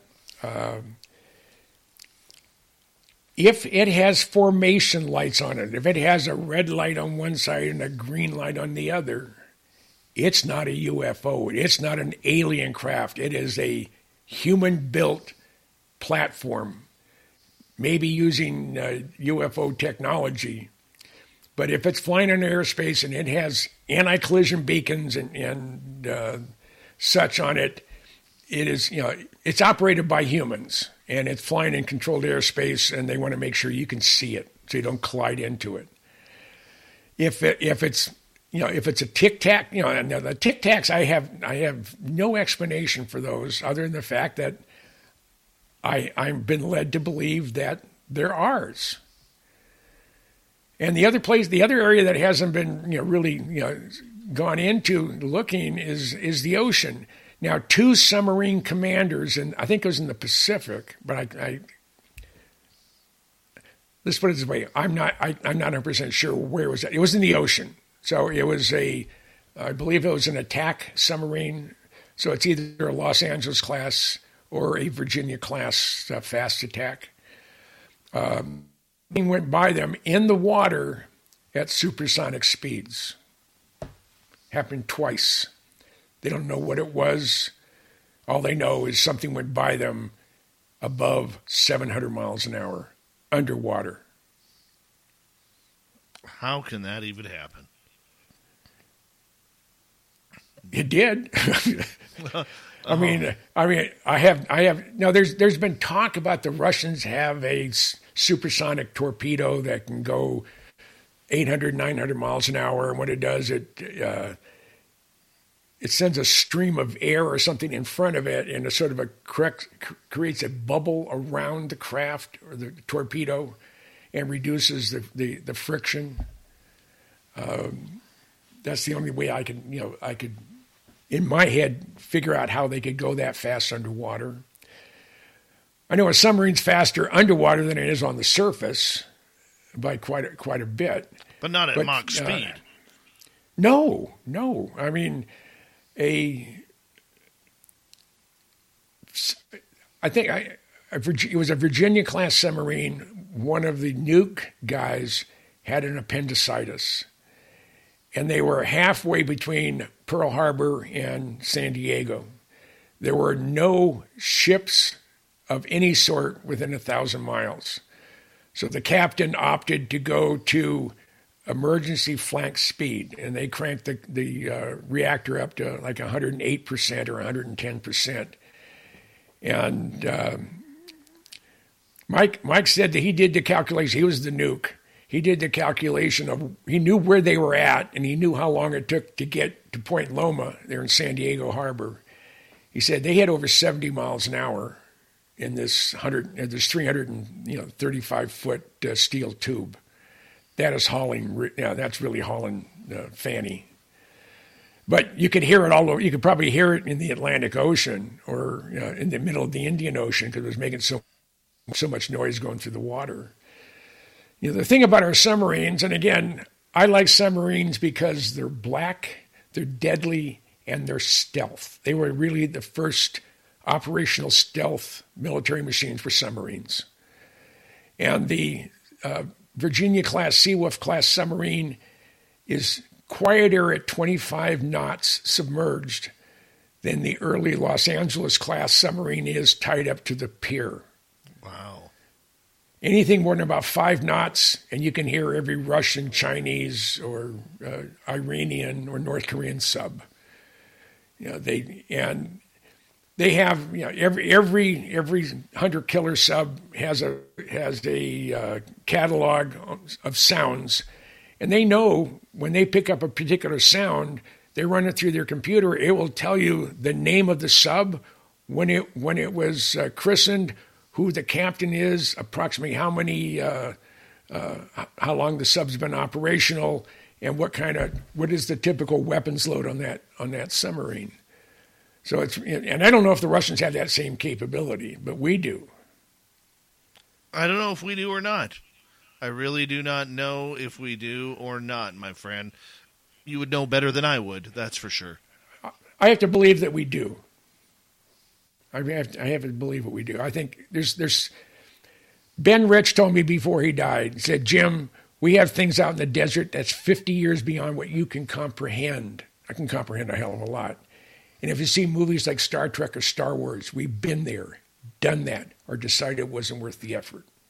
That's right. Think about that statement. He also said at UCLA in 1994, we have the ability to take E.T. home. Just that statement alone, if you go, what? Jim, on that note, I'm going to get you to hold on right there because when we come back, we're hearing all this talk about drones. Chinese drones over military installations. Are you buying it? I'm not. Maybe Jim Goodall will. Fill us in. What's a drone? What's a UFO? And what's ours? Aviation expert Jim Goodall continues on Spaced Out Radio. right after this. Stay tuned.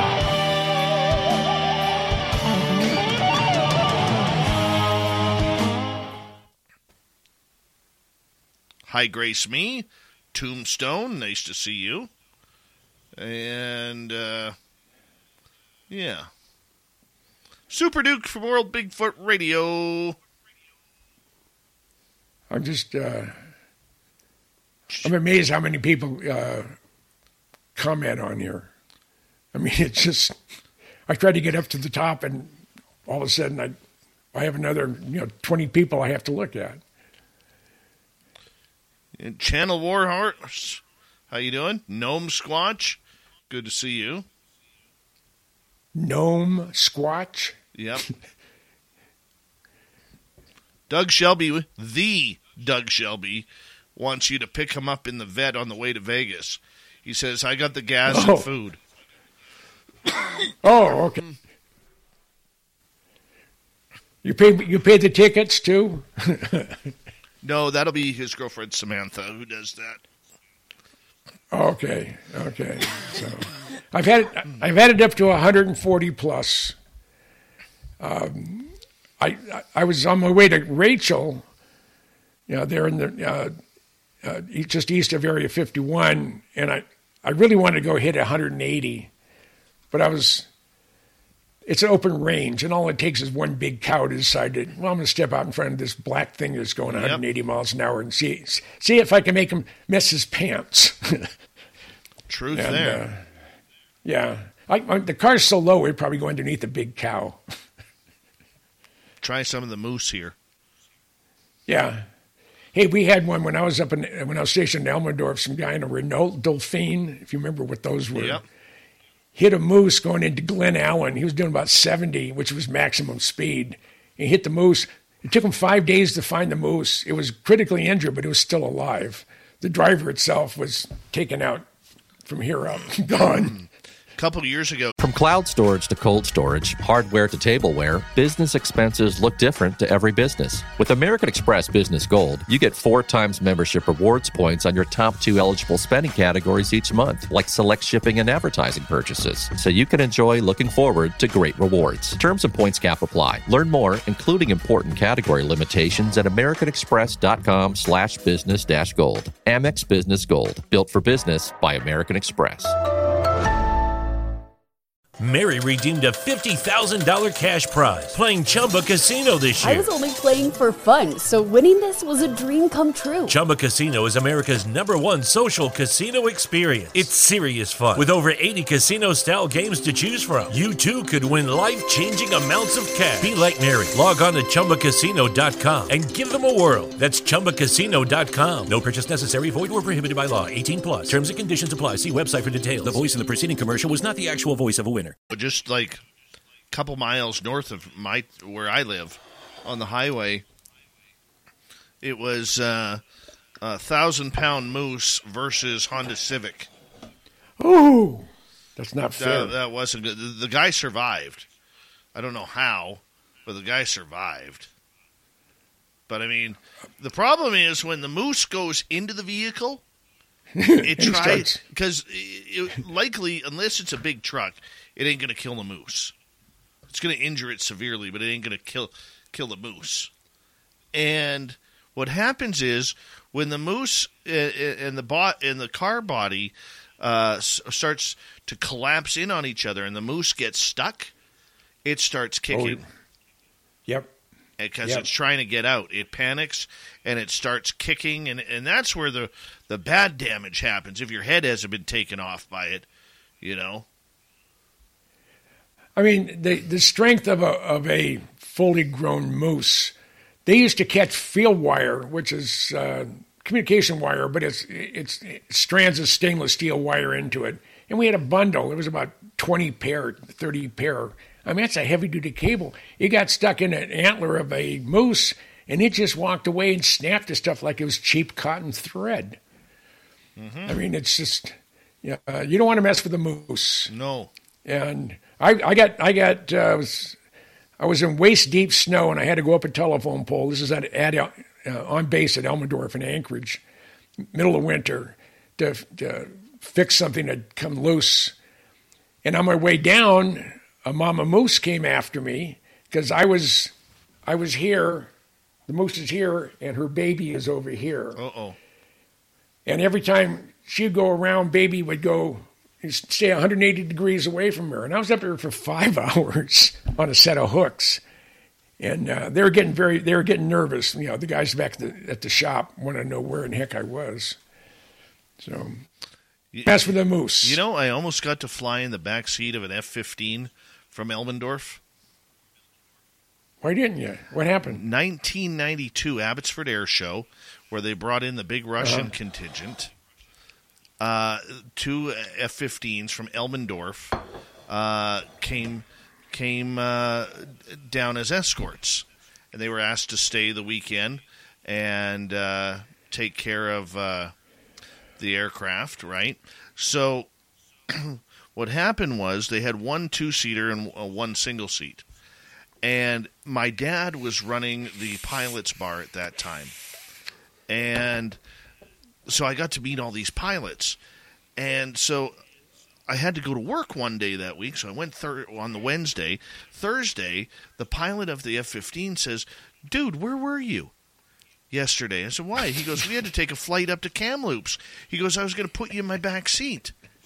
And I'm like, I'm 18 years old. I'm like, don't even tease me like that. He goes, "Dude, when we're away, you don't know what we do."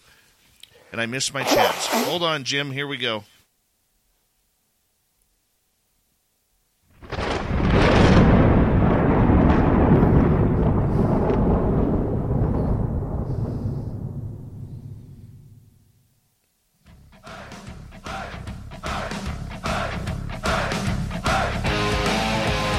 We rounded third. That's it for an hour from now.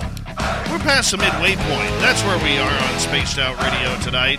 Thank you so much for joining us. We very much appreciate it. I want to remind you that if you missed portions of this show or others, check out our free archives at youtube.com/Spaced Out Radio. Do old Davey the favor.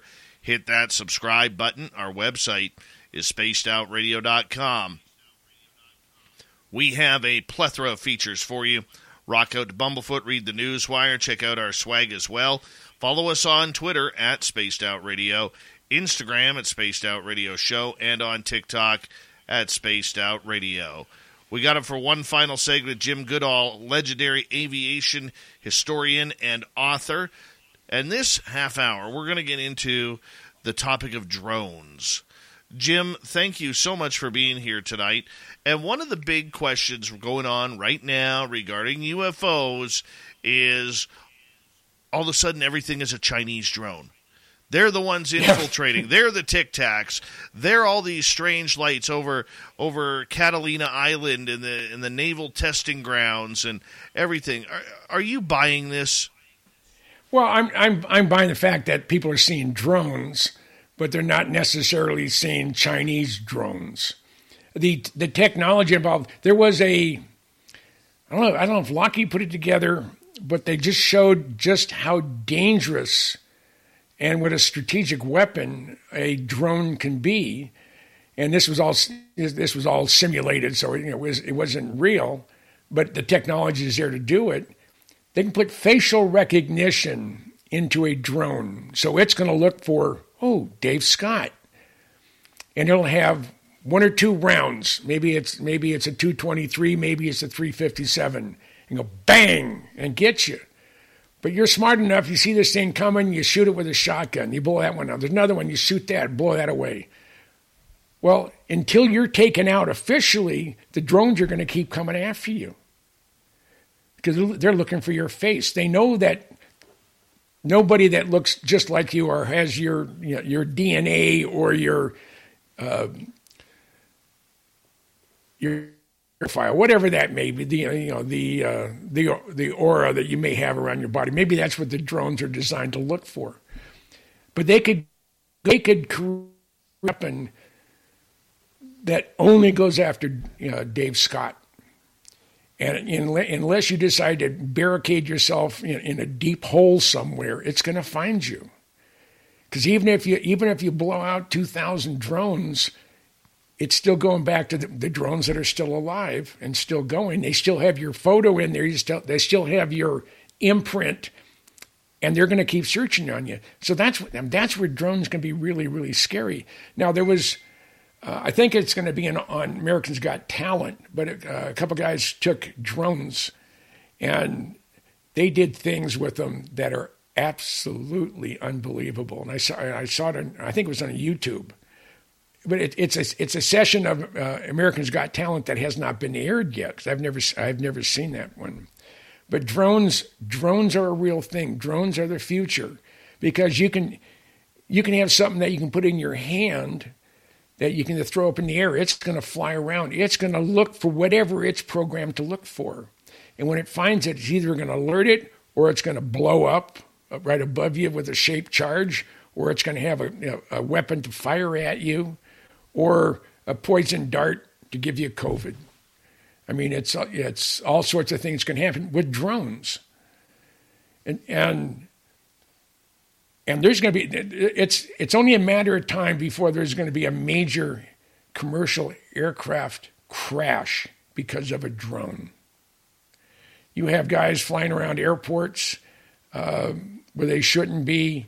The things are small. It doesn't take a lot of metal to fod an engine. You can do it with a screwdriver. You can do it with a small wrench. You can destroy an engine.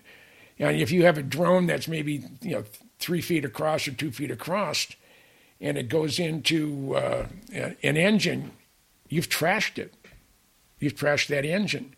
And if there's a swarm of drones and a commercial airline or see an approach to O'Hare or Kennedy or LAX, it's going to come down in a neighborhood.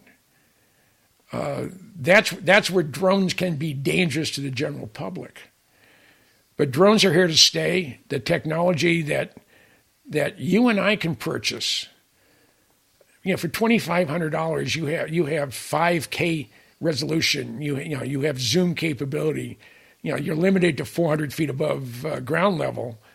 But I think there's other licenses that'll let you fly higher or whatever. But the drones are unbelievable. When I was with the Cousin brothers, they said, well, what happens if you lose signals? It comes back to where it was launched from. It knows to do that.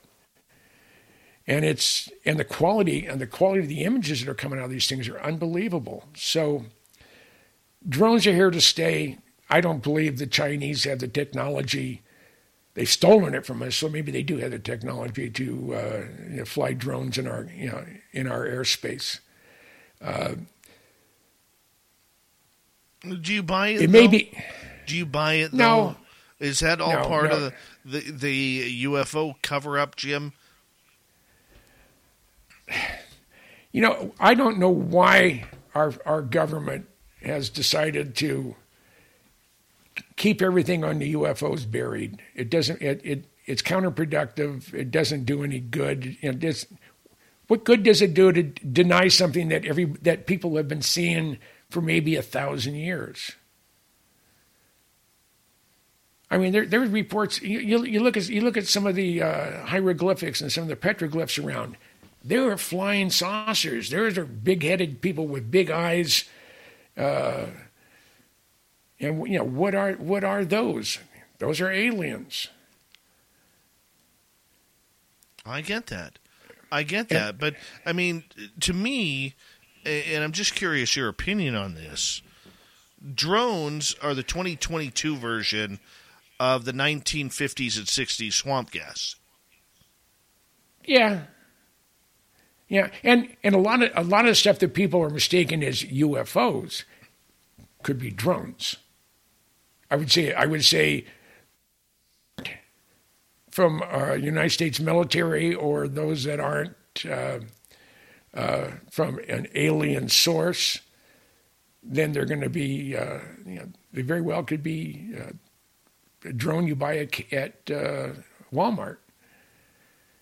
But the thing about what doesn't explain are some of the structures that have been seen and videotaped, in the sky.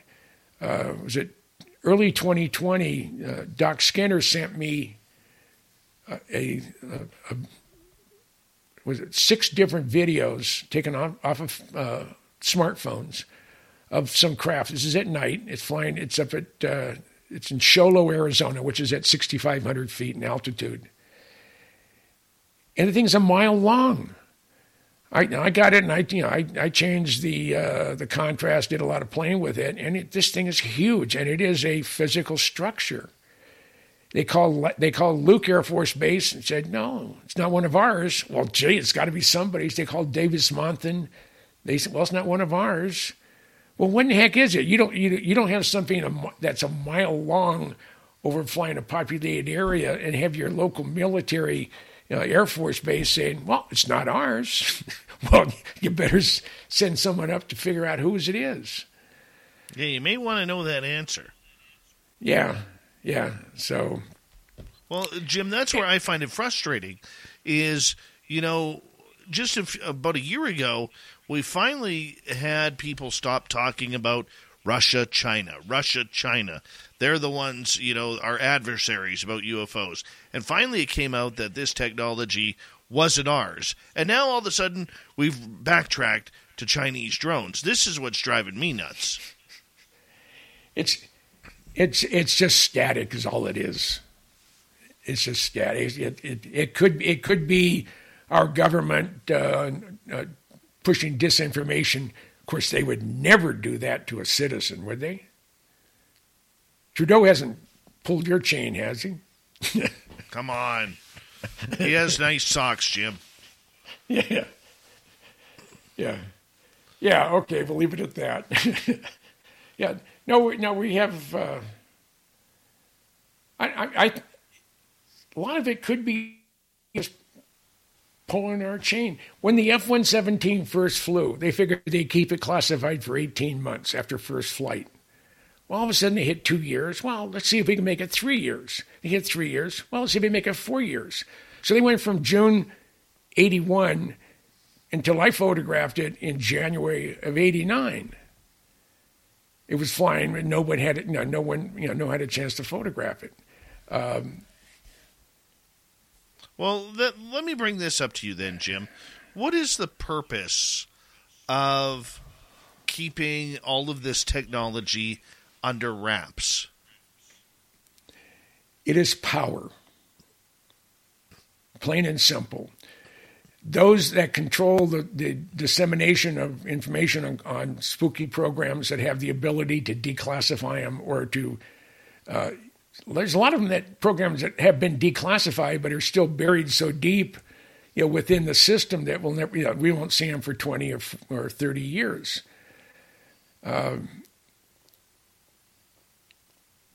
It just, I don't know.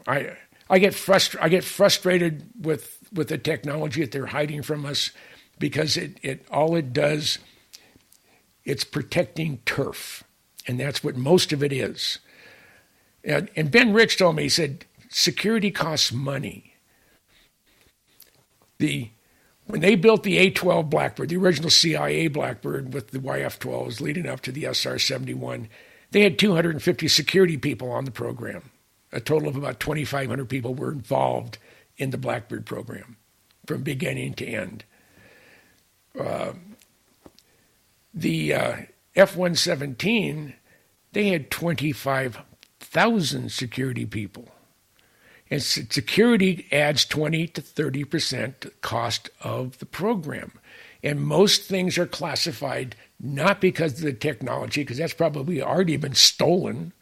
Because the Russians and the Chinese have long-term plans, and they'll invest 30 years to get someone in Skunk Works that's clean, that's as pure as freshly driven blown snow. Ben told me that, but he said that's why things are compartmentalized. But the technology they keep from us is turf. I control this program. I control the security of it. I'm a power one that knows what this thing does, or I'm the only one who can authorize anybody to see it or to work on it or whatever. Those people that are in charge, they're hiding the funds from the bean counters in Congress, and the overseers in the general public and in and out of federal agencies is the amount of stuff that's classified, generally classified, is baloney. The F-117. There's nothing classified about the F-117 except the fact that it was classified. The construction it's aluminum construction. It's like a race car. They build it from the inside out. Where the magic was the precision of manufacturing a stealth aircraft. You have to adhere to real close tolerances, and the application of some type of radar absorbing material, also known as RAM. And that you can go online and you can buy RAM for the front of your car. In the back, make a bra out of radar absorbing material and then one for the back of your car. And now as you're running through your local radar trap, it's not going to register. So I know Bob Lazar, when he was still living in Las Vegas, he lived right off of West Charleston. He'd go over there with his radar jammer. He knew where the radar cops would go. So he'd go hide in a corner, almost behind a bush, and he'd see some guys just speeding, about 20 miles over the speed limit. And you see the cop getting ready with his radar gun, and he'd hit it with his jamming system, and everything would just garble up, and the car goes zipping by, and the guy turns the thing off and turns it back on, and it works on the next 10 cars, but they're going the speed limit. Then another guy's going fast and does the same thing. He said when he was bored, and he wanted just to get a chuckle. That's what he'd do. He'd go out there and he'd jam the radar from the radar trap for speeders there in that part of Las Vegas. Gee whiz. Yeah. He was a character. He is a character, and I hope to. I wanted to see him last year. After I left Vegas, I was going to be heading up to him, but there was a chance of snow in the area that I had to go through, and I can't drive my car in the snow. I don't even like driving it in the rain because you goose it a little bit, and you can lose it. I don't want to do that. So, but very true. Very true. Yeah. Jim, so the idea behind the fact that the government's probably hiding behind the whole drone theory when it comes to UFOs, you've met enough people and know enough people in this industry that have, from Ben Rich on forward. I mean, is there a mutual belief that we are studying UFOs, that we are gaining technology from what has maybe crashed here? Or it's been given to us. There's technology that we possess that's not of this earth. Bob Lazar is a good example. I mean, he's from this earth, but his job was to be able to identify and how do you replicate the anti-gravity propulsion system on using element 115. Now, a lot of people, there's no such thing as element 115. Well, there isn't in our planet, but it exists in the universe. And lo and behold, was it last year or the year before, in the last 18 months, they announced that, we've created element 115. Very small amount, but we've actually created it and it's stable. So things they said that that couldn't do. But again, Ben Rich, he told the graduate students, aeronautical school, UCLA, he said, we have the ability to take ET home, but our government won't allow us to release that information. And it's frustrating. So I have to believe that it would be foolish to think that we wouldn't take advantage of dealing with an alien culture and an alien presence and use some of their technology. So, well, it would make sense. It would make total sense in order to do that. Do you see a day, Jim, where that technology actually comes out? Yeah. I mean, computers, for example, I mean, when they first came out way back when, they were just, gee whiz, how you can get something this huge. From cloud storage to cold storage, hardware to tableware, business expenses look different to every business. With American Express Business Gold, you get 4 times membership rewards points on your top 2 eligible spending categories each month, like select shipping and advertising purchases, so you can enjoy looking forward to great rewards. Terms and points cap apply. Learn more, including important category limitations, at americanexpress.com/business-gold. Amex Business Gold, built for business by American Express. Mary redeemed a $50,000 cash prize playing Chumba Casino this year. I was only playing for fun, so winning this was a dream come true. Chumba Casino is America's #1 social casino experience. It's serious fun. With over 80 casino-style games to choose from, you too could win life-changing amounts of cash. Be like Mary. Log on to ChumbaCasino.com and give them a whirl. That's ChumbaCasino.com. No purchase necessary. Void where prohibited by law. 18 plus. Terms and conditions apply. See website for details. The voice in the preceding commercial was not the actual voice of a winner. And put it in your back pocket with, and have the computer. I think that the technology will make itself known, and I think eventually it will come into commercial, the commercial area, the public consumption area. Whether it's medical devices. I mean, they're talking about there's been talk about med beds that we supposedly got from an alien culture that can help replace, can cause your body to repair itself. And that technology apparently we have it.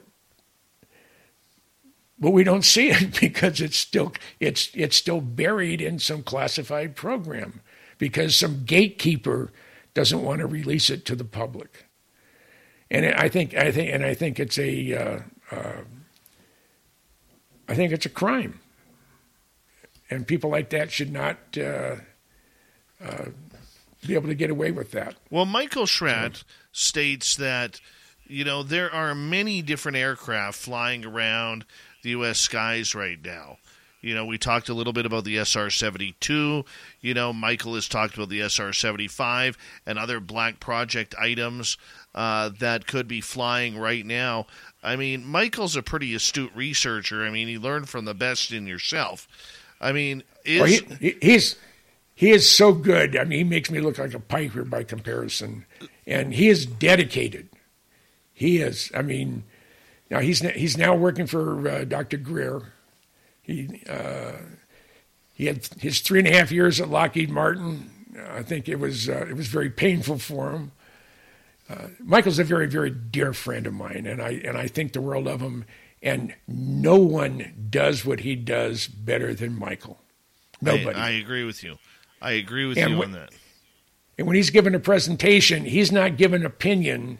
He's like Sergeant Friday in Dragnet. He's stating the facts as they're presented in supporting documents. So he doesn't make any assumption that isn't spelled out in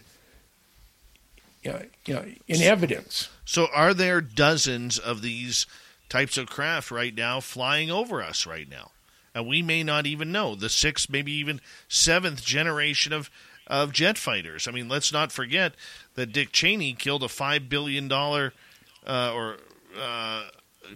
The $5 billion misunderstanding. And that was the name of the book by James Perry Stevenson. It was on the Navy A-12 Avenger II program.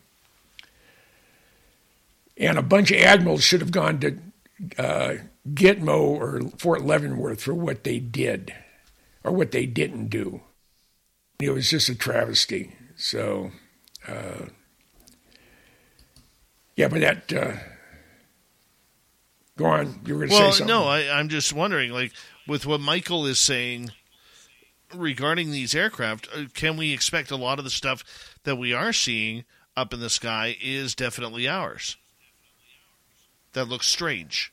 Well, I would have to say a majority of it is more than likely ours, but all it has to be is one. All it has to be is one that we can prove came from some other place. And that right there, that is the Rosetta Stone, so to speak, on the UFO community. And until one lands on the White House lawn during a live broadcast from the Rose Garden on something, and the whole world is there. Maybe all the world leaders are together because they're, we're gonna fight the aliens, and one lands right there on where the helicopters always land there in front of the White House. And my only hope is it's not like Mars Attacks, which is one of my favorite movies. I hear you there. Jim, we got about 1 minute left with you tonight. And I want to say a big thank you for coming on. You are truly a legend, and we absolutely love you around here. Tell everybody where they can find your books. Go to Amazon, punch in books by James, middle initial C, Goodall, and my hardbound books will all show up there. Or you also can go in and go books by Jim Goodall, because I did them both. It was silly of me not to do it, my formal name on all of them. But I started this as a hobby, and never did I ever think I'd hit 29 books. I was surprised when I did one. But I want to wish everybody out there in Spaced Out Radio Land a very, very Merry Christmas, a wonderful 2023. It's got to be better than the last 2.5 years we've had. Wow. And I hope everybody is safe. I hope people are healthy. And I hope we have a joyous New Year and a joyous Christmas. And to you and yours as well, my friend. Thank you so much for coming on Spaced Out Radio for your final time of 2022. And we will talk to you very, very soon, my friend. Yeah, and it's an honor to be on your program, Dave, and you know that. I appreciate that. Jim Goodall, everybody. Coming up next, we're going to head to the swamp. Swamp Dweller's got another spooky story for us. Then, our resident Timbit, Tim Senor, is going to hang out with the UFO report. UAPX in the news again. Spaced Out Radio continues.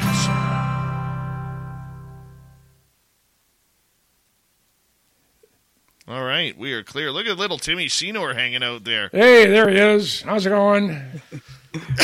How's it going, boys? That's some of the fastest 2 hours of my life is when I'm doing this. I mean, boom, it was gone. And that was 2 hours ago. Yeah, I know. Yeah, I know how you feel there. It's great to see you, Jim. Yeah. You're going to be in Vegas in May. Sure am. Good. Yeah. Good. Yeah, I'll be there. I'm going to make sure that Michael's there. Schratt. Excellent. I look forward to meeting you in person. Yeah. And I don't know if I can ever pull it off, but one of these days at maybe a 2024 SOR gathering, I can convince Bob Lazar to come down. But he's closer to me now, right? I think here somewhere. He should absolutely come. We should invite him. Yeah. Now, where's home for you, Tim? I'm in Oregon. Okay. I'm sorry for that. I apologize.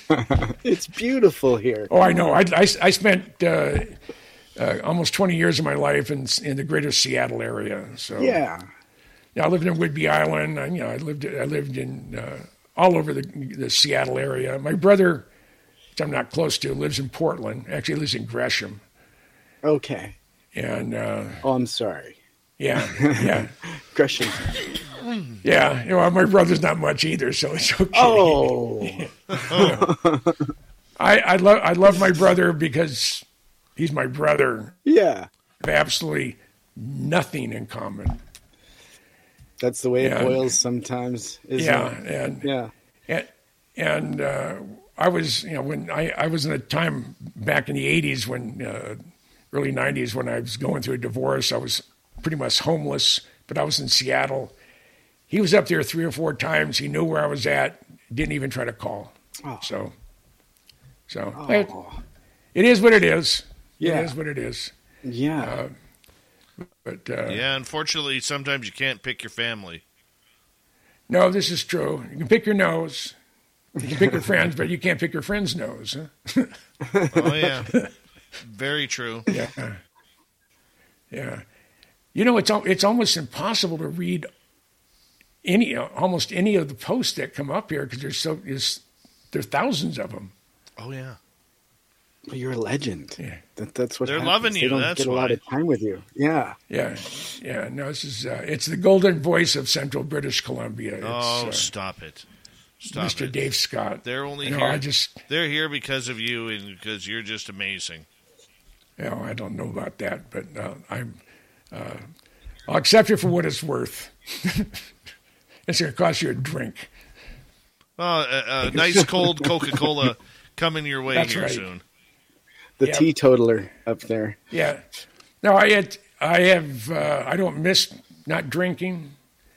I had a brain tumor removed the day Challenge blew up, and alcohol from that point forward, even a little bit, I'll get a headache, a scale of 1 to 10. I'll get about an 11 headache for 2 days, and it'll lay me out. So I don't drink. I've had 2 drinks in 43 years. And you got the 11 headache each time. That's right. Yeah. So I don't do that. It makes sense. Yeah. Makes sense. Yeah. Yeah, I don't drink either. It's not really. Yeah. It's not for everyone. I used to be a cigarette smoker. When I quit, I was smoking 3 packs of Cools a day. Ooh. I Cools, quit. I quit on March 13th, 1978, and I have not touched a cigarette since. That's awesome. Yeah, I quit at 28 and cold turkey. I had weaned myself down to Parliament Ultralights from. I was still smoking Cools, and every once in a while I smoke Cool Miles, but they're just as bad as Cools. Of course. The reason you smoke Cools, cool. Yeah. The reason we smoke Cools, no one will bum them from you. Right, of course. Say, you have a cigarette? Sure. Oh, never mind. Right. Or what you do, you have a pack of cigarettes on your inside pocket that's full, but you have a pack that only has 1 cigarette in it. No one wants to take your last cigarette. Right. But I had a lot of friends that smoked OPs. Oh, yeah. I remember those. Oh, other people's cigarettes. Right. Yeah, I smoked those too for quite a while. Yeah. So whatever you find, burning in the ashtray unattended. Yeah. Well, my son finally quit smoking, but he had to buy a $50,000 Harley to do it. He said, if I buy the Harley, and this thing is incredible. I think it's 132 cubic inches red, and it's the first toy he has bought for himself in his life, and he's in his late 40s. And I'm just, my first wife was going to have a cow, and I said, "Don't you dare!" He's been a single dad for his 2 boys for 20 years. And he's done an incredible job. Well, he has a worthless wife. She disappears. She's gone for months at a time. She's a druggie, and they're going through the divorce. But Jim, talking with you is always such an adventure. And on that, it's like shifting down into second. Just off road. On that note, we got to say goodnight to you, Mr. Jim. And I have to go and have dinner. So adios, aloha, and I will talk to you guys later.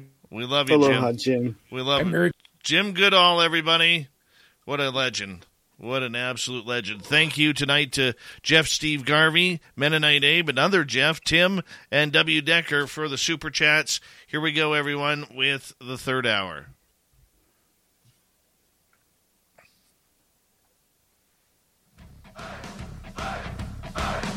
Would you like to connect with us? Head to spacedoutradio.com for all your latest show info. Now, back to Dave Scott and SOR. 3rd and final hour of Spaced Out Radio is now underway. My name is Dave Scott. Thank you so much for taking the time to join us. We very much appreciate earning your listening ears wherever you are on this beautiful planet we call Earth. Hello to everyone listening in on our terrestrial affiliates around North America and digitally on Odyssey Radio, TalkStream Live, and KPNL. All of our archives are free. Join us at youtube.com/Spaced Out Radio. Do old Davey the favor, hit that subscribe button. The Desert Clam has set the password for tonight in the SOR Space Travelers Club. Galuptious Galuptious is your password. Use it wisely, space travelers, as the clam sets the password each and every night right here on Spaced Out Radio. Our website is spacedoutradio.com. We have a plethora of features for you. Rock out to Bumblefoot, read Shirky Poo's Newswire. Check out our swag as well. Follow us on Twitter at Spaced Out Radio, Instagram at Spaced Out Radio Show, and on TikTok at Spaced Out Radio. We continue on tonight as we head to the swamp. Our resident swamp dweller is here for another spooky journey. Hi, Spaced Out Radio listeners. This is Swamp Dweller. It's time for your nightly dose of spookiness on the show. If you have an interesting encounter or a spooky story that you would like to share, be sure to submit them in at swampdweller.net. You can also find our YouTube channel at youtube.com/swampdwellerreads. Now, let's chill out, relax, and together, let's enter the swamp. Before I begin this story, I want to say that this story is 100% true and occurred about 9 months ago. My friends and I used to love urban exploring in high school. We had gone to many places in or around our town and were somewhat experienced at this point. We decided to revisit this abandoned mental asylum on this cold, wintry night. This place was huge and very remote for apparent reasons. When I say it was huge, I mean it was the size of a small college campus in the middle of the woods. So my 4 friends and I arrived at this asylum around midnight. It was freezing this night, so we planned on staying inside as much as possible. Not that that would really help with all the busted windows. We started our journey across the campus to check out some of the buildings we missed the last time we had visited. For some background, most buildings were eradicated, windows smashed, and everything inside was trashed and graffitied. However, a few buildings still had windows, which meant they were probably staying more warm inside. So we explored 2 significant school-like buildings, and it was relatively uneventful. We cracked jokes, took pictures and videos, and had fun overall. This was when we decided to explore one of the smaller 2-story buildings. This building was completely overgrown but was mostly intact. All the windows were present, except for one with a sound-size hole in the glass. The back and side door was locked, but we managed to force the front door open. As we were about to enter, we noticed one of those metal food trays that people usually put a salad in at parties next to the door. We honestly didn't really think much of it. We had seen a lot of weird things while exploring, and this was nowhere near the top of that list, if I'm going to be real with you. We entered and started walking around, shining our flashlights everywhere, every which way. The inside of this building was trashed. Contrary to the outside, the first floor had a lot of dust in the air. So 3 of my friends decided to head out front and wait for my other friend, who I'll call Jason, for this story, and me. After finding nothing extraordinary in the basement or the first floor, we headed upstairs. As we turned to head up the stairs, we noticed the stairs were clogged with chairs and furniture, making it incredibly challenging to maneuver our way up. This should have been another red flag, but of course we're too naive. Like, why would an area be blocked off if it wasn't for a good reason?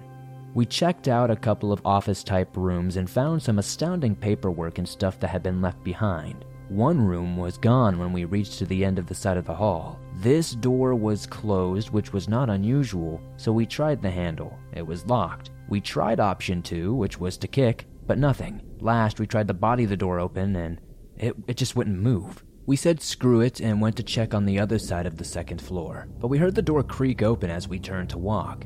We turned and looked to confirm, but it was not open far enough to see anything more than the pitch-black room inside.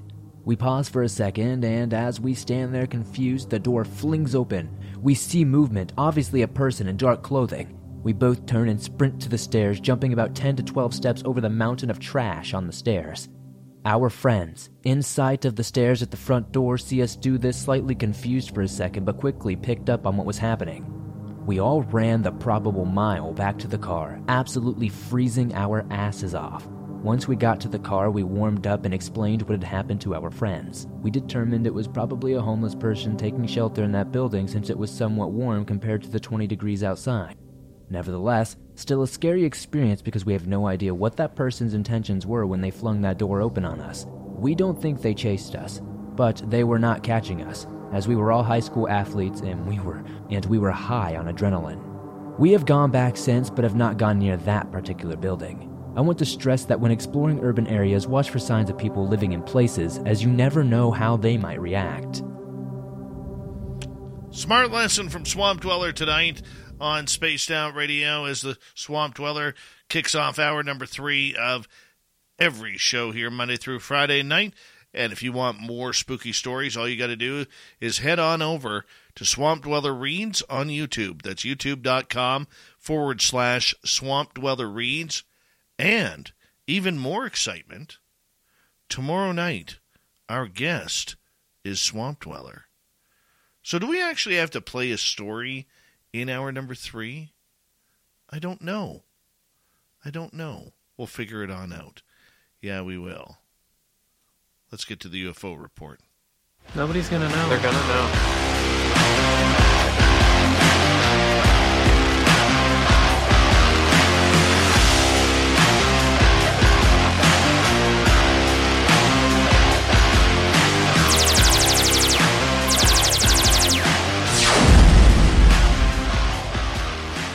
Yes, little Timmy Senor. They call him the Timbit. Hey, very, very big news in my town this weekend, my friend. Tim Hortons reopened. And that is very, very important for many of us around here, man. Good to have you back, Tim.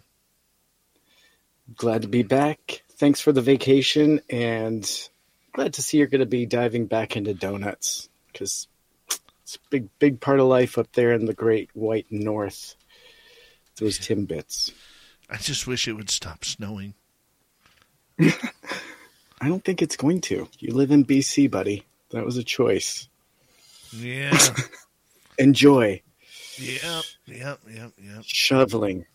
Is that what you do? Shovel? Did a lot of that today. And forgot my winter boots at home. Oh. Yeah. So here I am in my Skechers penny loafers. Oh. Okay. And my feet I were don't like that visual. No. You must have been freezing. You know what? The good part about it was dry snow, but it still melts. Oh, okay.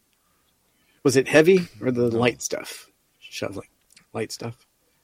Yeah. At least I had my gloves. Didn't forget those.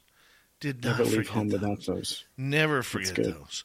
So, it's another UFO week, kicking off with some breaking news earlier this evening. And let's get right to it. UAPX made some not-so-good news a week ago or so, where they announced that they would not be doing any more interviews unless you paid them $600. Now they're in the news again for part of their study. Take it away, Tim.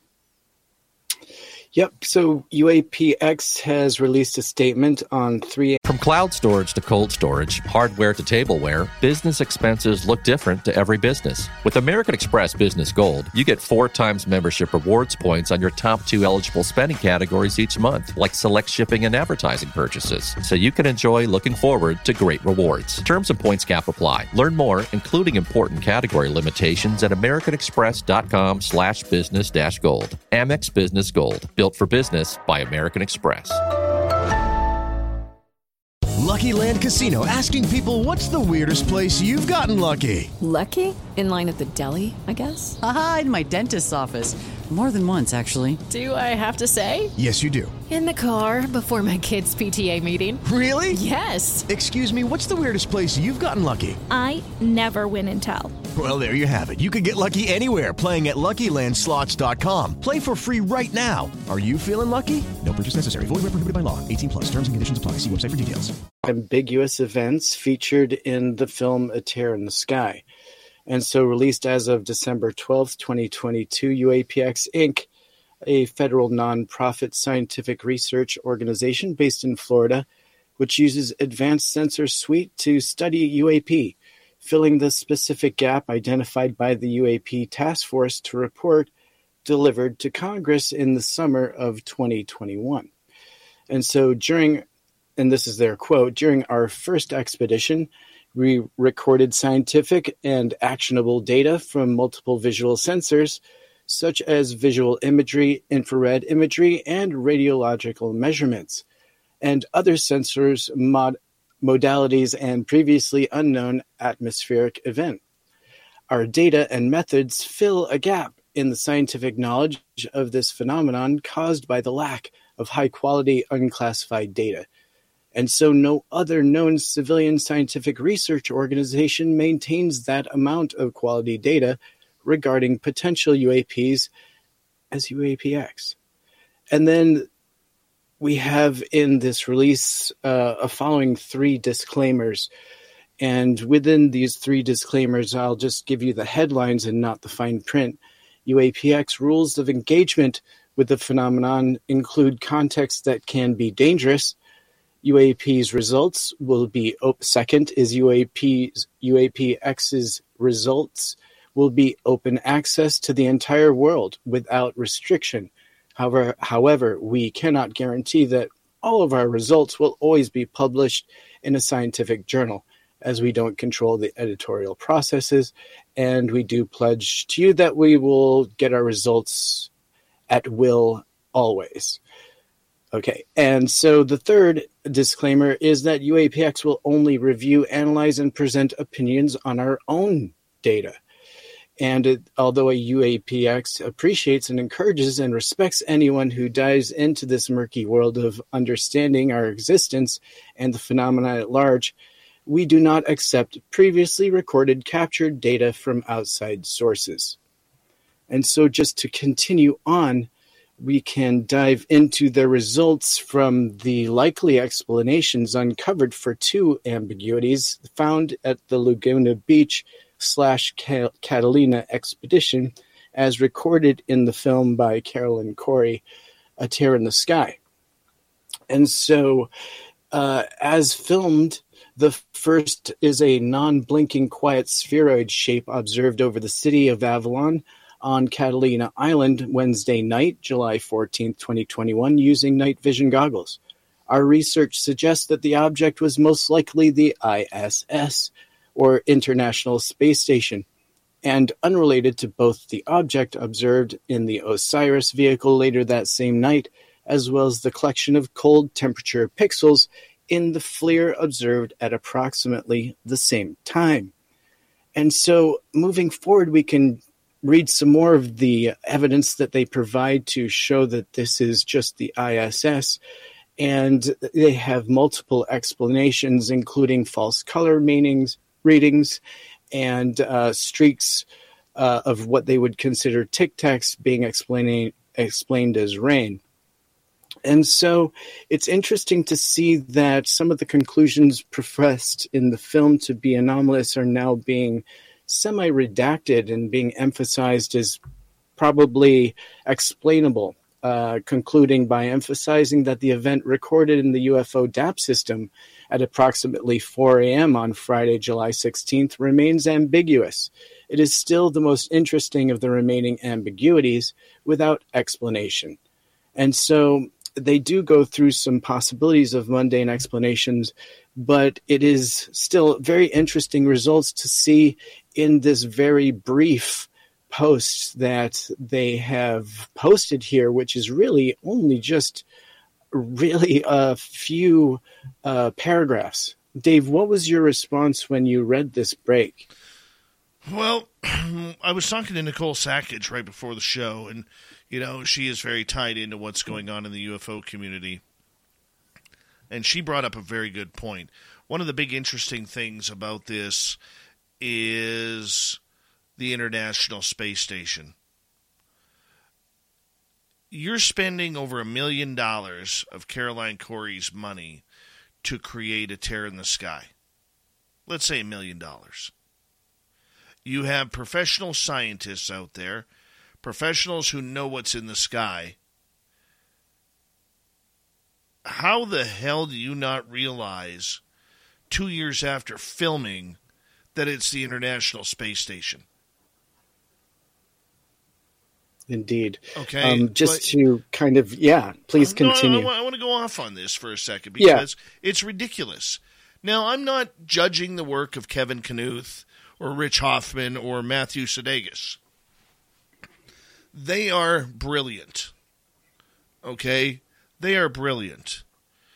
But if you're setting up a Skywatch for multiple days in a row, are you not going to find out what days the International Space Station is flying over, if it is, or Elon Musk's satellite system? Okay? Are you not going to find that out first? All you have to do is click an app. That's it. Or go on your iPhone, click on Safari. Where is the International Space Station? Where is Starlink? Okay? It tells you. So I'm a little disappointed that with that brain power that they have, and I'm not using that to say that facetiously, but with the brain power they have, I'm a little disappointed that we're getting swamp gas instead of real answers. The ISS does not take 2 years, number one. And number two, they should have known. They should have known. Hell, I'm an amateur sky watcher. But I sure as hell know that when I see a big, bright white light coming and ripping through the sky, I know it's the International Space Station. Seen it enough times. So I'm a little unsure about that, Tim. A little unsure. How about you?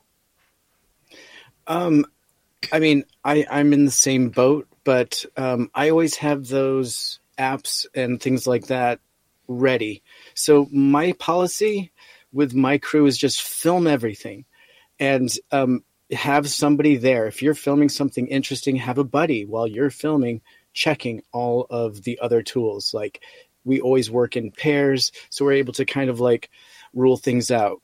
But if it's something interesting, and even if it is ISS and we capture it, it would be made in our notes, right? And so it would easily be something that we'd be able to go back that night and be like, oh, that was definitely this or that. And it would have gotten ruled out, I think, before it made any results for a film. I don't want to make this sound like it's a shot at Caroline Corey, the lady who made the movie, okay? Well, she wasn't really the one gathering the data for the program, right? But here's the thing. Lawyer Michael W. Hall is not a Skywatcher. Agent and producer Dave Altman is not a Skywatcher.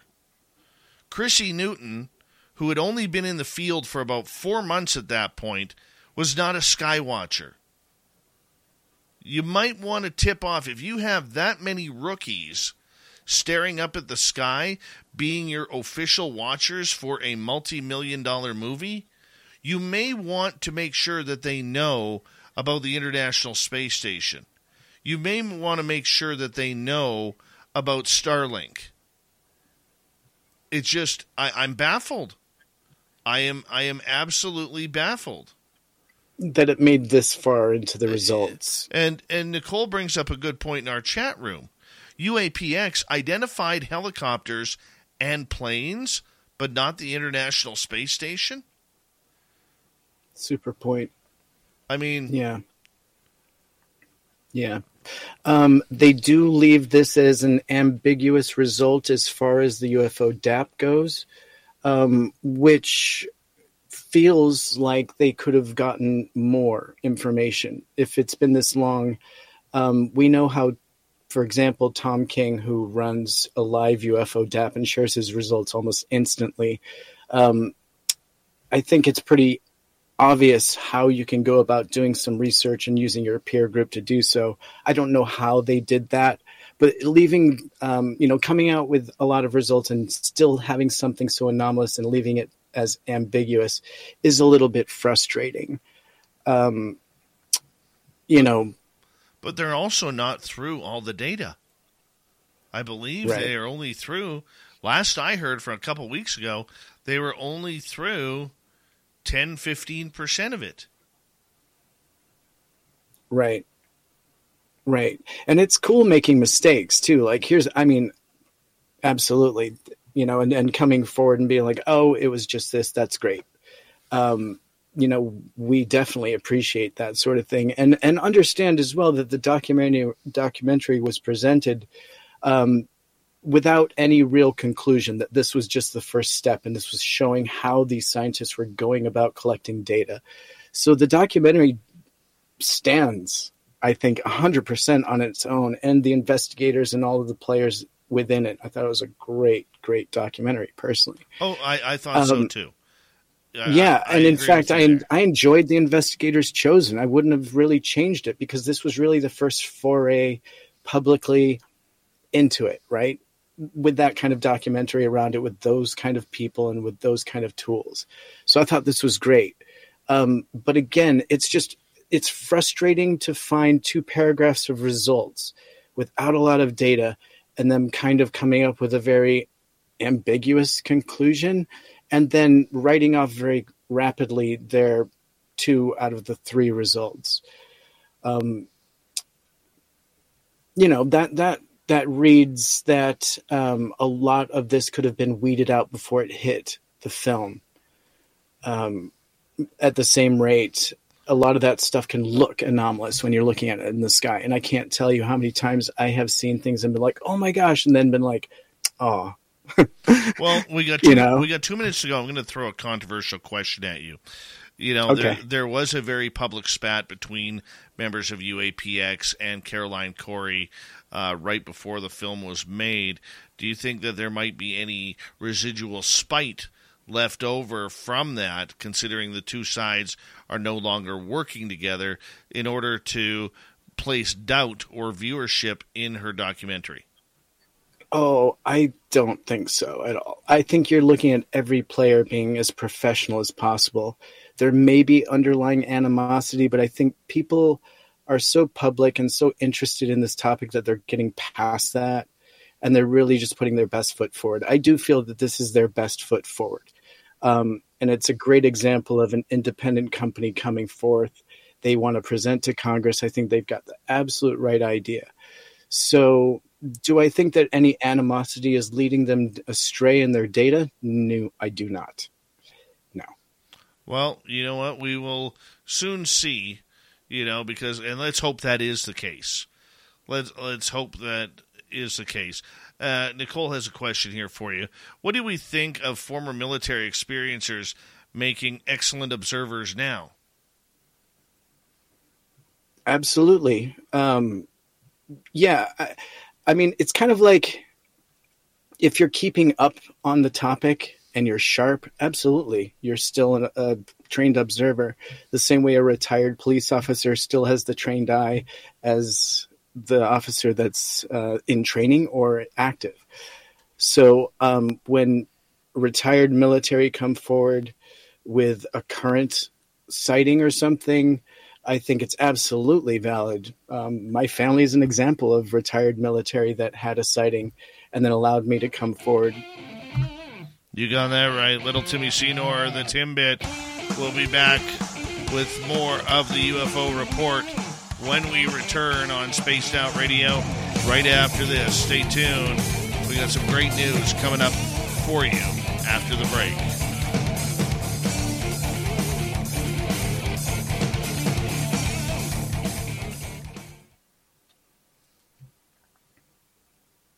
God damn, am I craving cheesies right now. Like Cheetos? Yeah. Cheese puffs? That's a thing? Love cheesy poofs, man. Cheesy poofs. How do you not love cheesy poofs? Hey, Thurston Howell III. Magnolia, you're right on the money. I'm looking at the chat tonight, so if anyone wants to throw anything, feel free. I've learned how to read the chat. Good. Mm-hmm. Jimmy Goodall. Huh? Oh, how fantastic was he tonight? And his voice, I could just fall asleep to those stories. They're so good. And he never repeats himself. So many details. Oh, it's great. Wait till you meet him in person. I can't wait. Cannot wait. He is. And Michael Schratt, too. But, yeah, Jim. Oh, yeah. Legend. And I've got 2 of his books, so I'm excited to get those signed. Very cool. Yeah. I think most of our audience has probably read at least one of his. Even if you didn't know it, you probably did. Oh, yeah. Jim. Everybody should have a Jim Goodall book. Yeah. Favorite Grateful Dead pianist is Brent Midland. I was at his last show in Ohio. Julie. Yeah. That was rough.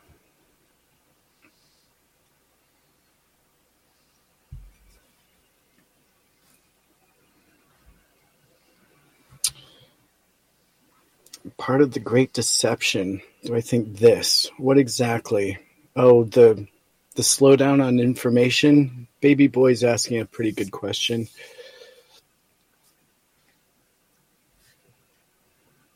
I don't know, though. I don't know. That's more Dave. What's the question? Do you think this could be part of the Great Deception? UFOs? No. No. No. Hi, Terrible Times. No. No Great Deception. Just a great BS detector. Do I think that we've been lied to on this topic for at least 75 years in the creation of... Yes. 100%. I mean, yes. 100%. Why not? Because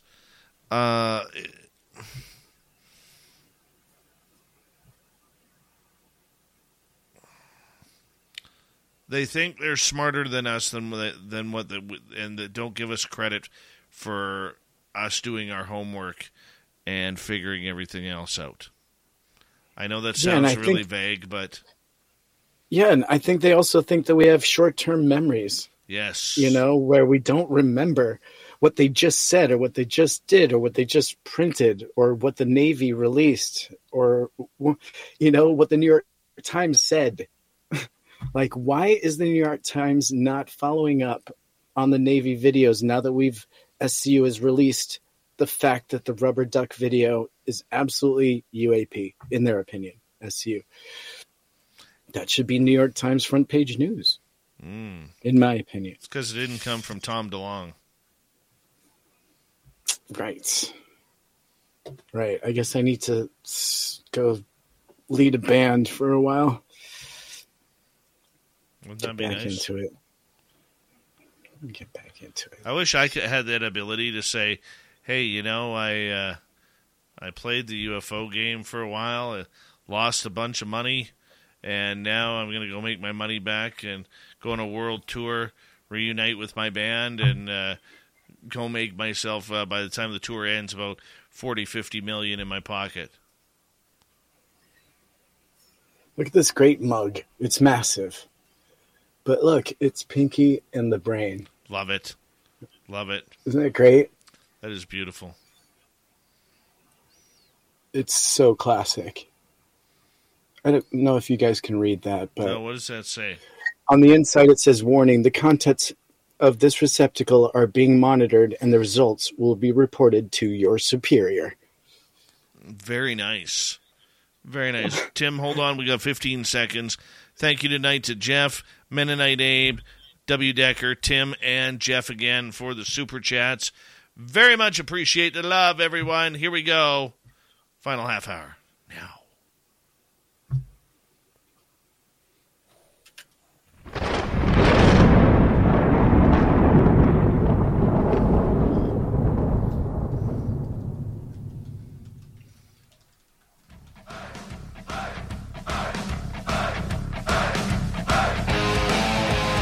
We're on to third. We're heading for home tonight. on Spaced Out Radio. Good to have you with us. My name is Dave Scott. Very much appreciate earning your listening ears. I want to remind you that if you missed most of this show or others, check out our free archives at youtube.com/Spaced Out Radio. Do old Davey the favor, hit that subscribe button. Our website is spacedoutradio.com. We have a plethora of features for you. Rock out to Bumblefoot, read the Newswire, check out our swag as well. Follow us on Twitter at Spaced Out Radio, Instagram at Spaced Out Radio Show, and on TikTok at Spaced Out Radio. We continue on with the UFO report tonight. Our main man, the Timbit, Tim Senor, is here breaking things down for us. And Tim, a real interesting article that we actually posted on our own Twitter regarding fusion technology. Could we be getting a little bit further ahead, my friend? Taking little steps, but it's pretty massive in the world. And so it's kind of considered a Wright brothers moment for a lot of people that have been watching what's going on in nuclear fusion.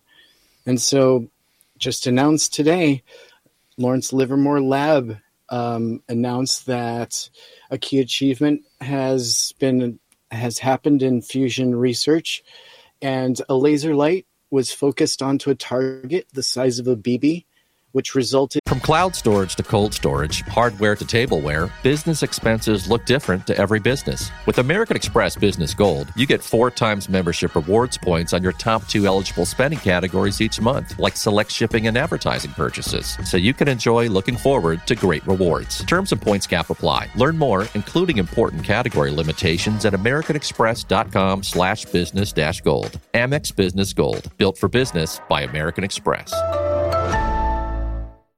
Mary redeemed a $50,000 cash prize playing Chumba Casino this year. I was only playing for fun, so winning this was a dream come true. Chumba Casino is America's #1 social casino experience. It's serious fun. With over 80 casino-style games to choose from, you too could win life-changing amounts of cash. Be like Mary. Log on to ChumbaCasino.com and give them a whirl. That's ChumbaCasino.com. No purchase necessary. Void where prohibited by law. 18+. Terms and conditions apply. See website for details. The voice in the preceding commercial was not the actual voice of a winner. In a hot spot the diameter of a human hair, generating more than 10 quadrillion watts of fusion power, which is just for 100 trillionth of a second. And in their recent statement, they're saying the development is being cheered by industry watchers, but there's still quite a long way to go before fusion will be commercially viable. And so Lawrence Livermore Laboratory in Northern California announced a key achievement in fusion research. They're calling it Tuesday, but it was actually today. And so fusion, the lesser known of the opposite reaction to nuclear fission, is when 2 atoms slam together to form a heavier atom and release its energy. And it's kind of the way the sun makes energy, right? And so it's still not totally practical because, unfortunately, it seems that it's taking just about the same amount of energy to create fusion right now as the distribution of energy that's being released. So there's quite a long way to go, but this is going to be a job for the engineers at this point. But at the same rate, this is a massive first step to see that this has actually finally been created. And for the people that have been following it, this has been a long journey with a lot of people that have come and gone working on this topic. And so some of the new images that Lawrence Livermore Lab has released are absolutely astounding to see that they have created what is basically a big sphere where the atoms collide, creating this hairline piece of fusion. And it's incredible. Anyone that's interested can go to CNBC, for example, and see some of the images that they've released. And you can actually see some of the technology taking place in the interior target chamber, which is this massive spherical blue ball. It's just like magic. And Dave, to someone like me, it's really exciting. It's a pretty big step in the right direction. And so, possibly at some point, a nice energy option and potentially even a way to get to Mars. Well, you know what? We're going to need a better system than what we have right now in order to try and make Mars a reality. Now, the idea behind it is, how do you control it? Because in the end, all this is great, but if you cannot control it, you are literally going to be driving right past Mars and maybe next stop Jupiter, with a little left turn at Neptune. You know what I'm saying? Like, it's a step in the right direction, but there sure is a long way to go with that, Tim. Right. But you got to know the big picture is an option that would be clean burning energy and a potentially, a free alternative for us to use. Now, how far along that goes, we'll never know, but it's a nice option to oil and coal and some of the resources that we've been depleting off of our planet. This would be something that would be a viable option if it was made commercially viable. True. It's a long way off still. Oh, yeah. That's at least 30 to 60 years, at least. Because you're going to need that technology to get to Mars. 100%. If that's the goal, you're going to need it. Could use it for so many things, but yes, absolutely. Used as an engine. Absolutely a fusion engine. It's very exciting. All right, let's move on here to your next topic tonight. Okay. As we continue on with the UFO report. And there are apparently UAP-related provisions on the final proposed 2023 National Defense Authorization Act. Oh, you're going for the biggie. That's the biggie. Let's do it. Yeah. Okay. So the preliminary look at the UAP-related provisions of the final proposed 2023 Defense Authorization Act was just posted on December 6th. And so the PDF document has been released and people are able to go online and read. But a lot of the UAP-related provisions found in this version are kind of highlighted, and there's 3 in particular that are very interesting. Some of them are detailed in this following article that I'm going to be covering, but I want to just kind of get people to understand there's a lot of wordage that has changed without a lot of the big intention. And somewhere buried deep inside here, you're going to find that they have given themselves an almost extra 2 years to give us as a public some real information. They want to also highlight the fact that they are renaming it again and will probably have another name for it after the new year. And so, Dave, I'm going to have you hop in here at one moment while I dig into this a little further. But what was your first take on some of the door opening information that was revealed in this first reveal? I have no idea, Tim. I have no idea. I'm going to put it this way. I'll believe it when I see it. I will believe it when I see it. Right. They're not wanting to give anything up. All the sources that I am talking to right now, and I've talked to about 3 or 4 people over since the weekend about this, this thing is going to be more bland than hospital cooking. This thing's going to be more bland than beige walls right through your house. Right. Some of the committee actions, quote unquote, are renaming and modifying it to the Unidentified Aerospace Undersea Phenomenon Joint Program Office. So we can't really tighten that into anything very tight. We're back to, renaming the office to discourage anyone following any correspondence. And further along, an amendment by Senator Blunt and co-sponsored by Vice Chairman Rubio and Senators Gillibrand and Heinrich to require Comptroller General historical compilations of unidentified aerospace undersea phenomena records. And so they're establishing some history and requiring the comptroller to go through some historical records. It's one more action that this committee is putting together that feels about as bland as oatmeal. I couldn't agree with you more.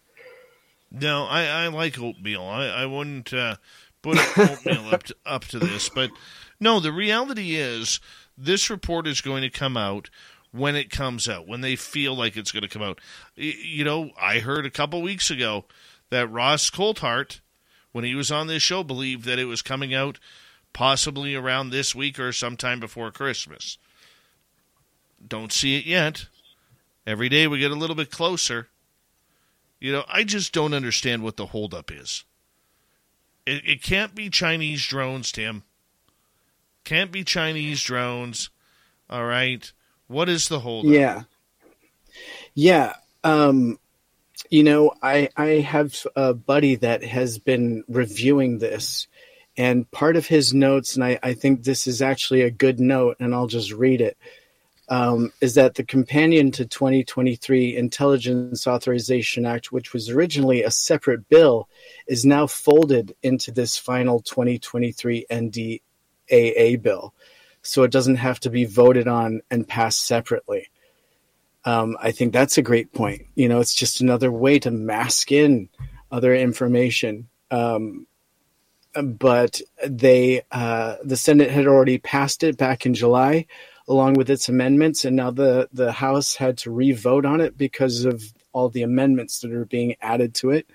You know, it's another way of just prolonging this topic until people lose interest, or the people that are voting on it are interested.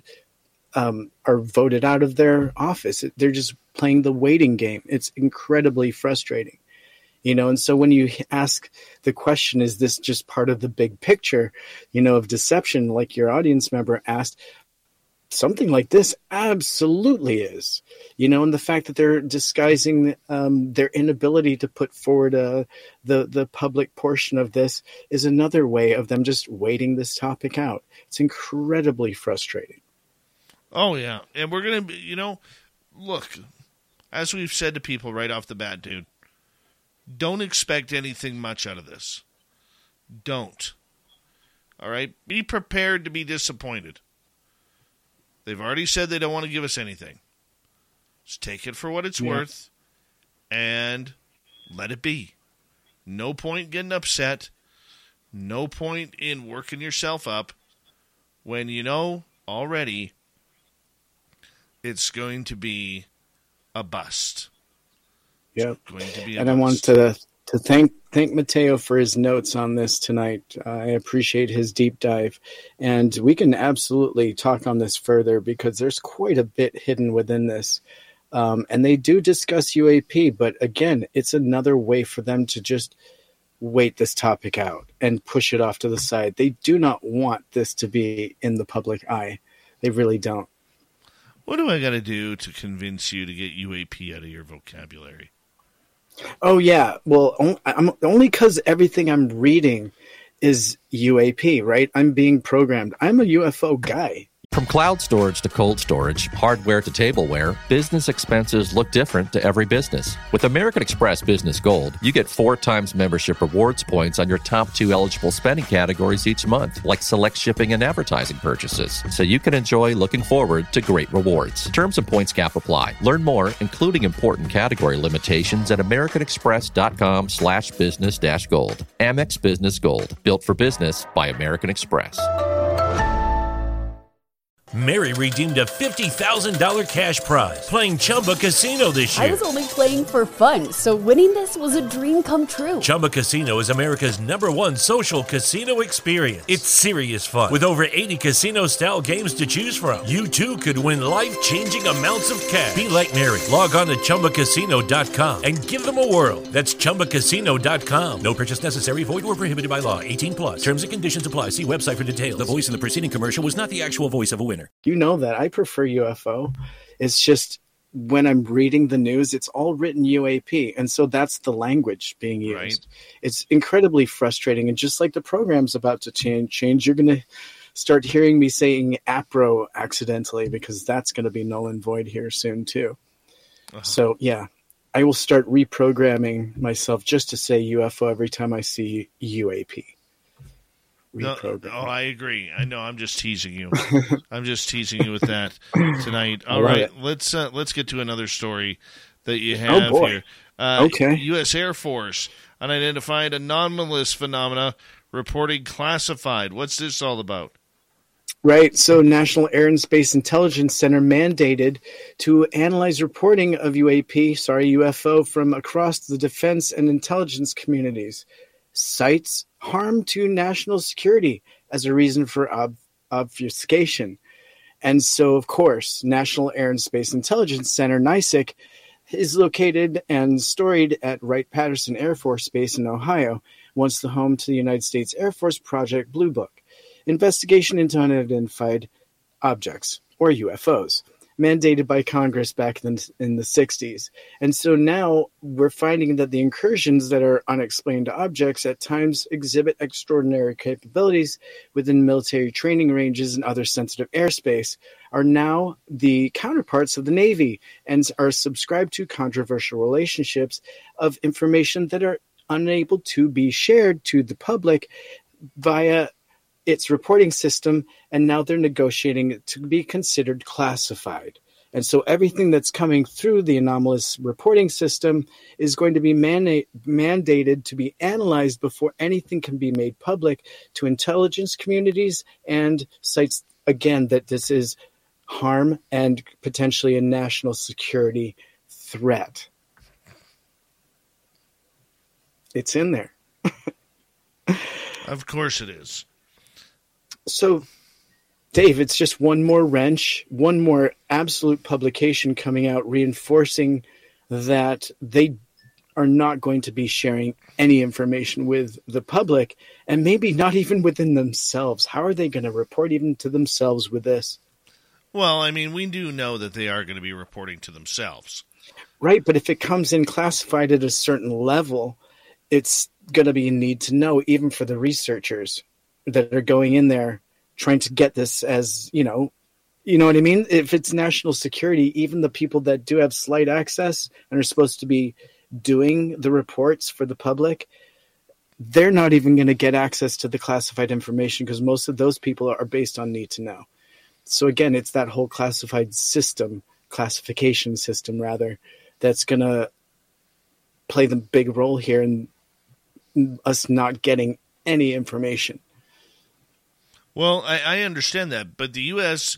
Air Force has always been right up front with the fact that they don't care. They are doing it their way only, and they are only going to allow themselves on a need-to-know basis who gets to know their information. That's it. That's all. And they haven't changed their game plan at all.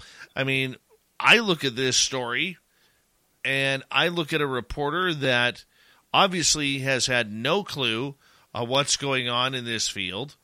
Gee, why isn't the Air Force talking? Well, if you've been following it, they told you to shut the hell up. They don't want anything to do with it. Right? I mean, there's nothing new here. And this is the problem that we're having with all of these mainstream stories. They're writing, but they're giving us nothing. There's millions of UFO stories out there. Millions. I'm not going to call it lazy journalism. I'm not going to call it that because D. Dean Johnson works very, very hard. Brian Bender works very, very hard. Okay, many others have as well. Daniel Otis is another one. But tell me, would you sooner read an article about the U.S. Air Force for the 1,008th time telling us they aren't reporting on UFOs? Or would you rather read an article where you have Canadian government officials who are speaking about this topic publicly and get their reaction, a differing reaction, as to what's going on north of the border regarding UFOs? Absolutely. And, I think it speaks to their approach to the topic, right? I don't think that threat really came into the the media or anyone's mouth from Canada. I don't remember that word ever being used. Now, I do remember things like incursions and things like that, with the assumption over power stations and things like that they could be problematic. But I don't think that the word threat was ever used. I don't think that there was no pressure ever involved. I think it was more just investigative. And I think that highlights the big difference between how the United States handled this topic and Canada. Oh, very true. Very true. But in the sad part about it is, in the United States, you have many of the top university scientists looking into this.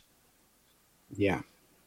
Yet they're coming. Yeah, in fact, you don't hear the scientists. You don't hear Gary Nolan or Avi Loeb or Kevin Knuth or Rich Hoffman or anybody on the SCU coming in talking about threats. Right. And in fact, UC Santa Cruz astronomers have just jumped into the search for life in alien worlds. And so Open Science is allowing researchers there to dissect data from the new NASA telescope. And they're getting a first crack at everything that's coming from James Webb Telescope right now. And they're starting to release data from as late as November. And so we're able to get absolutely updated information from independent astronomers coming from UC Santa Cruz that are getting first looks at some of the stuff coming in from James Webb. So you're absolutely right. We need more of that. I agree. Question is, will we get it? That I don't know. Absolutely. Thanks for having me on. It's been fun, Dave. It's always. Should I get out of here? No. I feel like I got you for it's another like minute. Getting up there. Do you? Okay. I got you for another minute. I'm gonna. Cool. I pay you big bucks for this, man. I know. I'm trying to get out of here. I got a thing. At this time of night, you have a thing. Oh, I've got a thing. Yeah, forget about it. Oh, no. And I'm glad your radio audience is getting to hear that. Yeah, no. Tim is blushing red right now. Is Mrs. Timbit, be honest, is Mrs. Timbit ringing the bell? You nailed it there, buddy. Yep, you got it. Well, apparently I'm not going to be the one who's nailing it, but that's for another night and another discussion on Spaced Out Radio with the UFO Report with Tim just blushed. Little Timmy Seymour. Appreciate you, my friend. Thank you for keeping us updated. We'll talk to you in a couple nights. It's been fun, guys. We'll see you soon. It really has, and thank you, Big Bad Tim. So we say goodnight to you.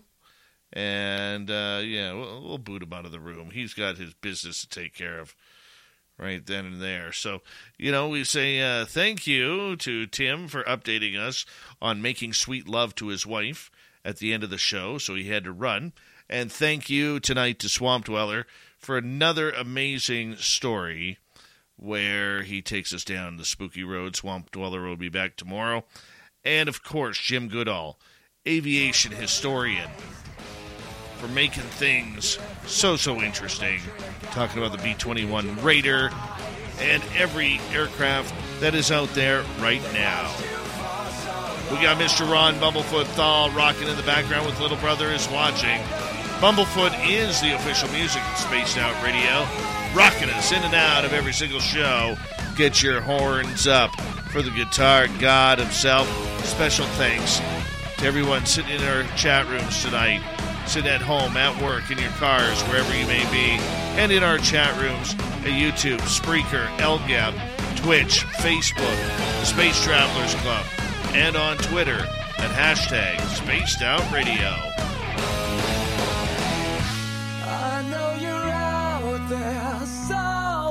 Remember, this show is copyright by Spaced Out Radio and SOR Media Ventures Limited. Thank you so much for choosing to share your evening with us, because together, my friends, we're watching. We own the night. Mr. Bumblefoot, we need a favor. We need you to take us home.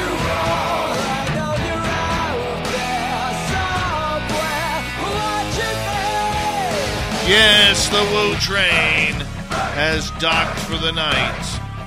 But soon, my friends, we shall ride again. Your seats are always available. Your tickets never expire. And if you want to bring a friend, we got room for them too. Good night.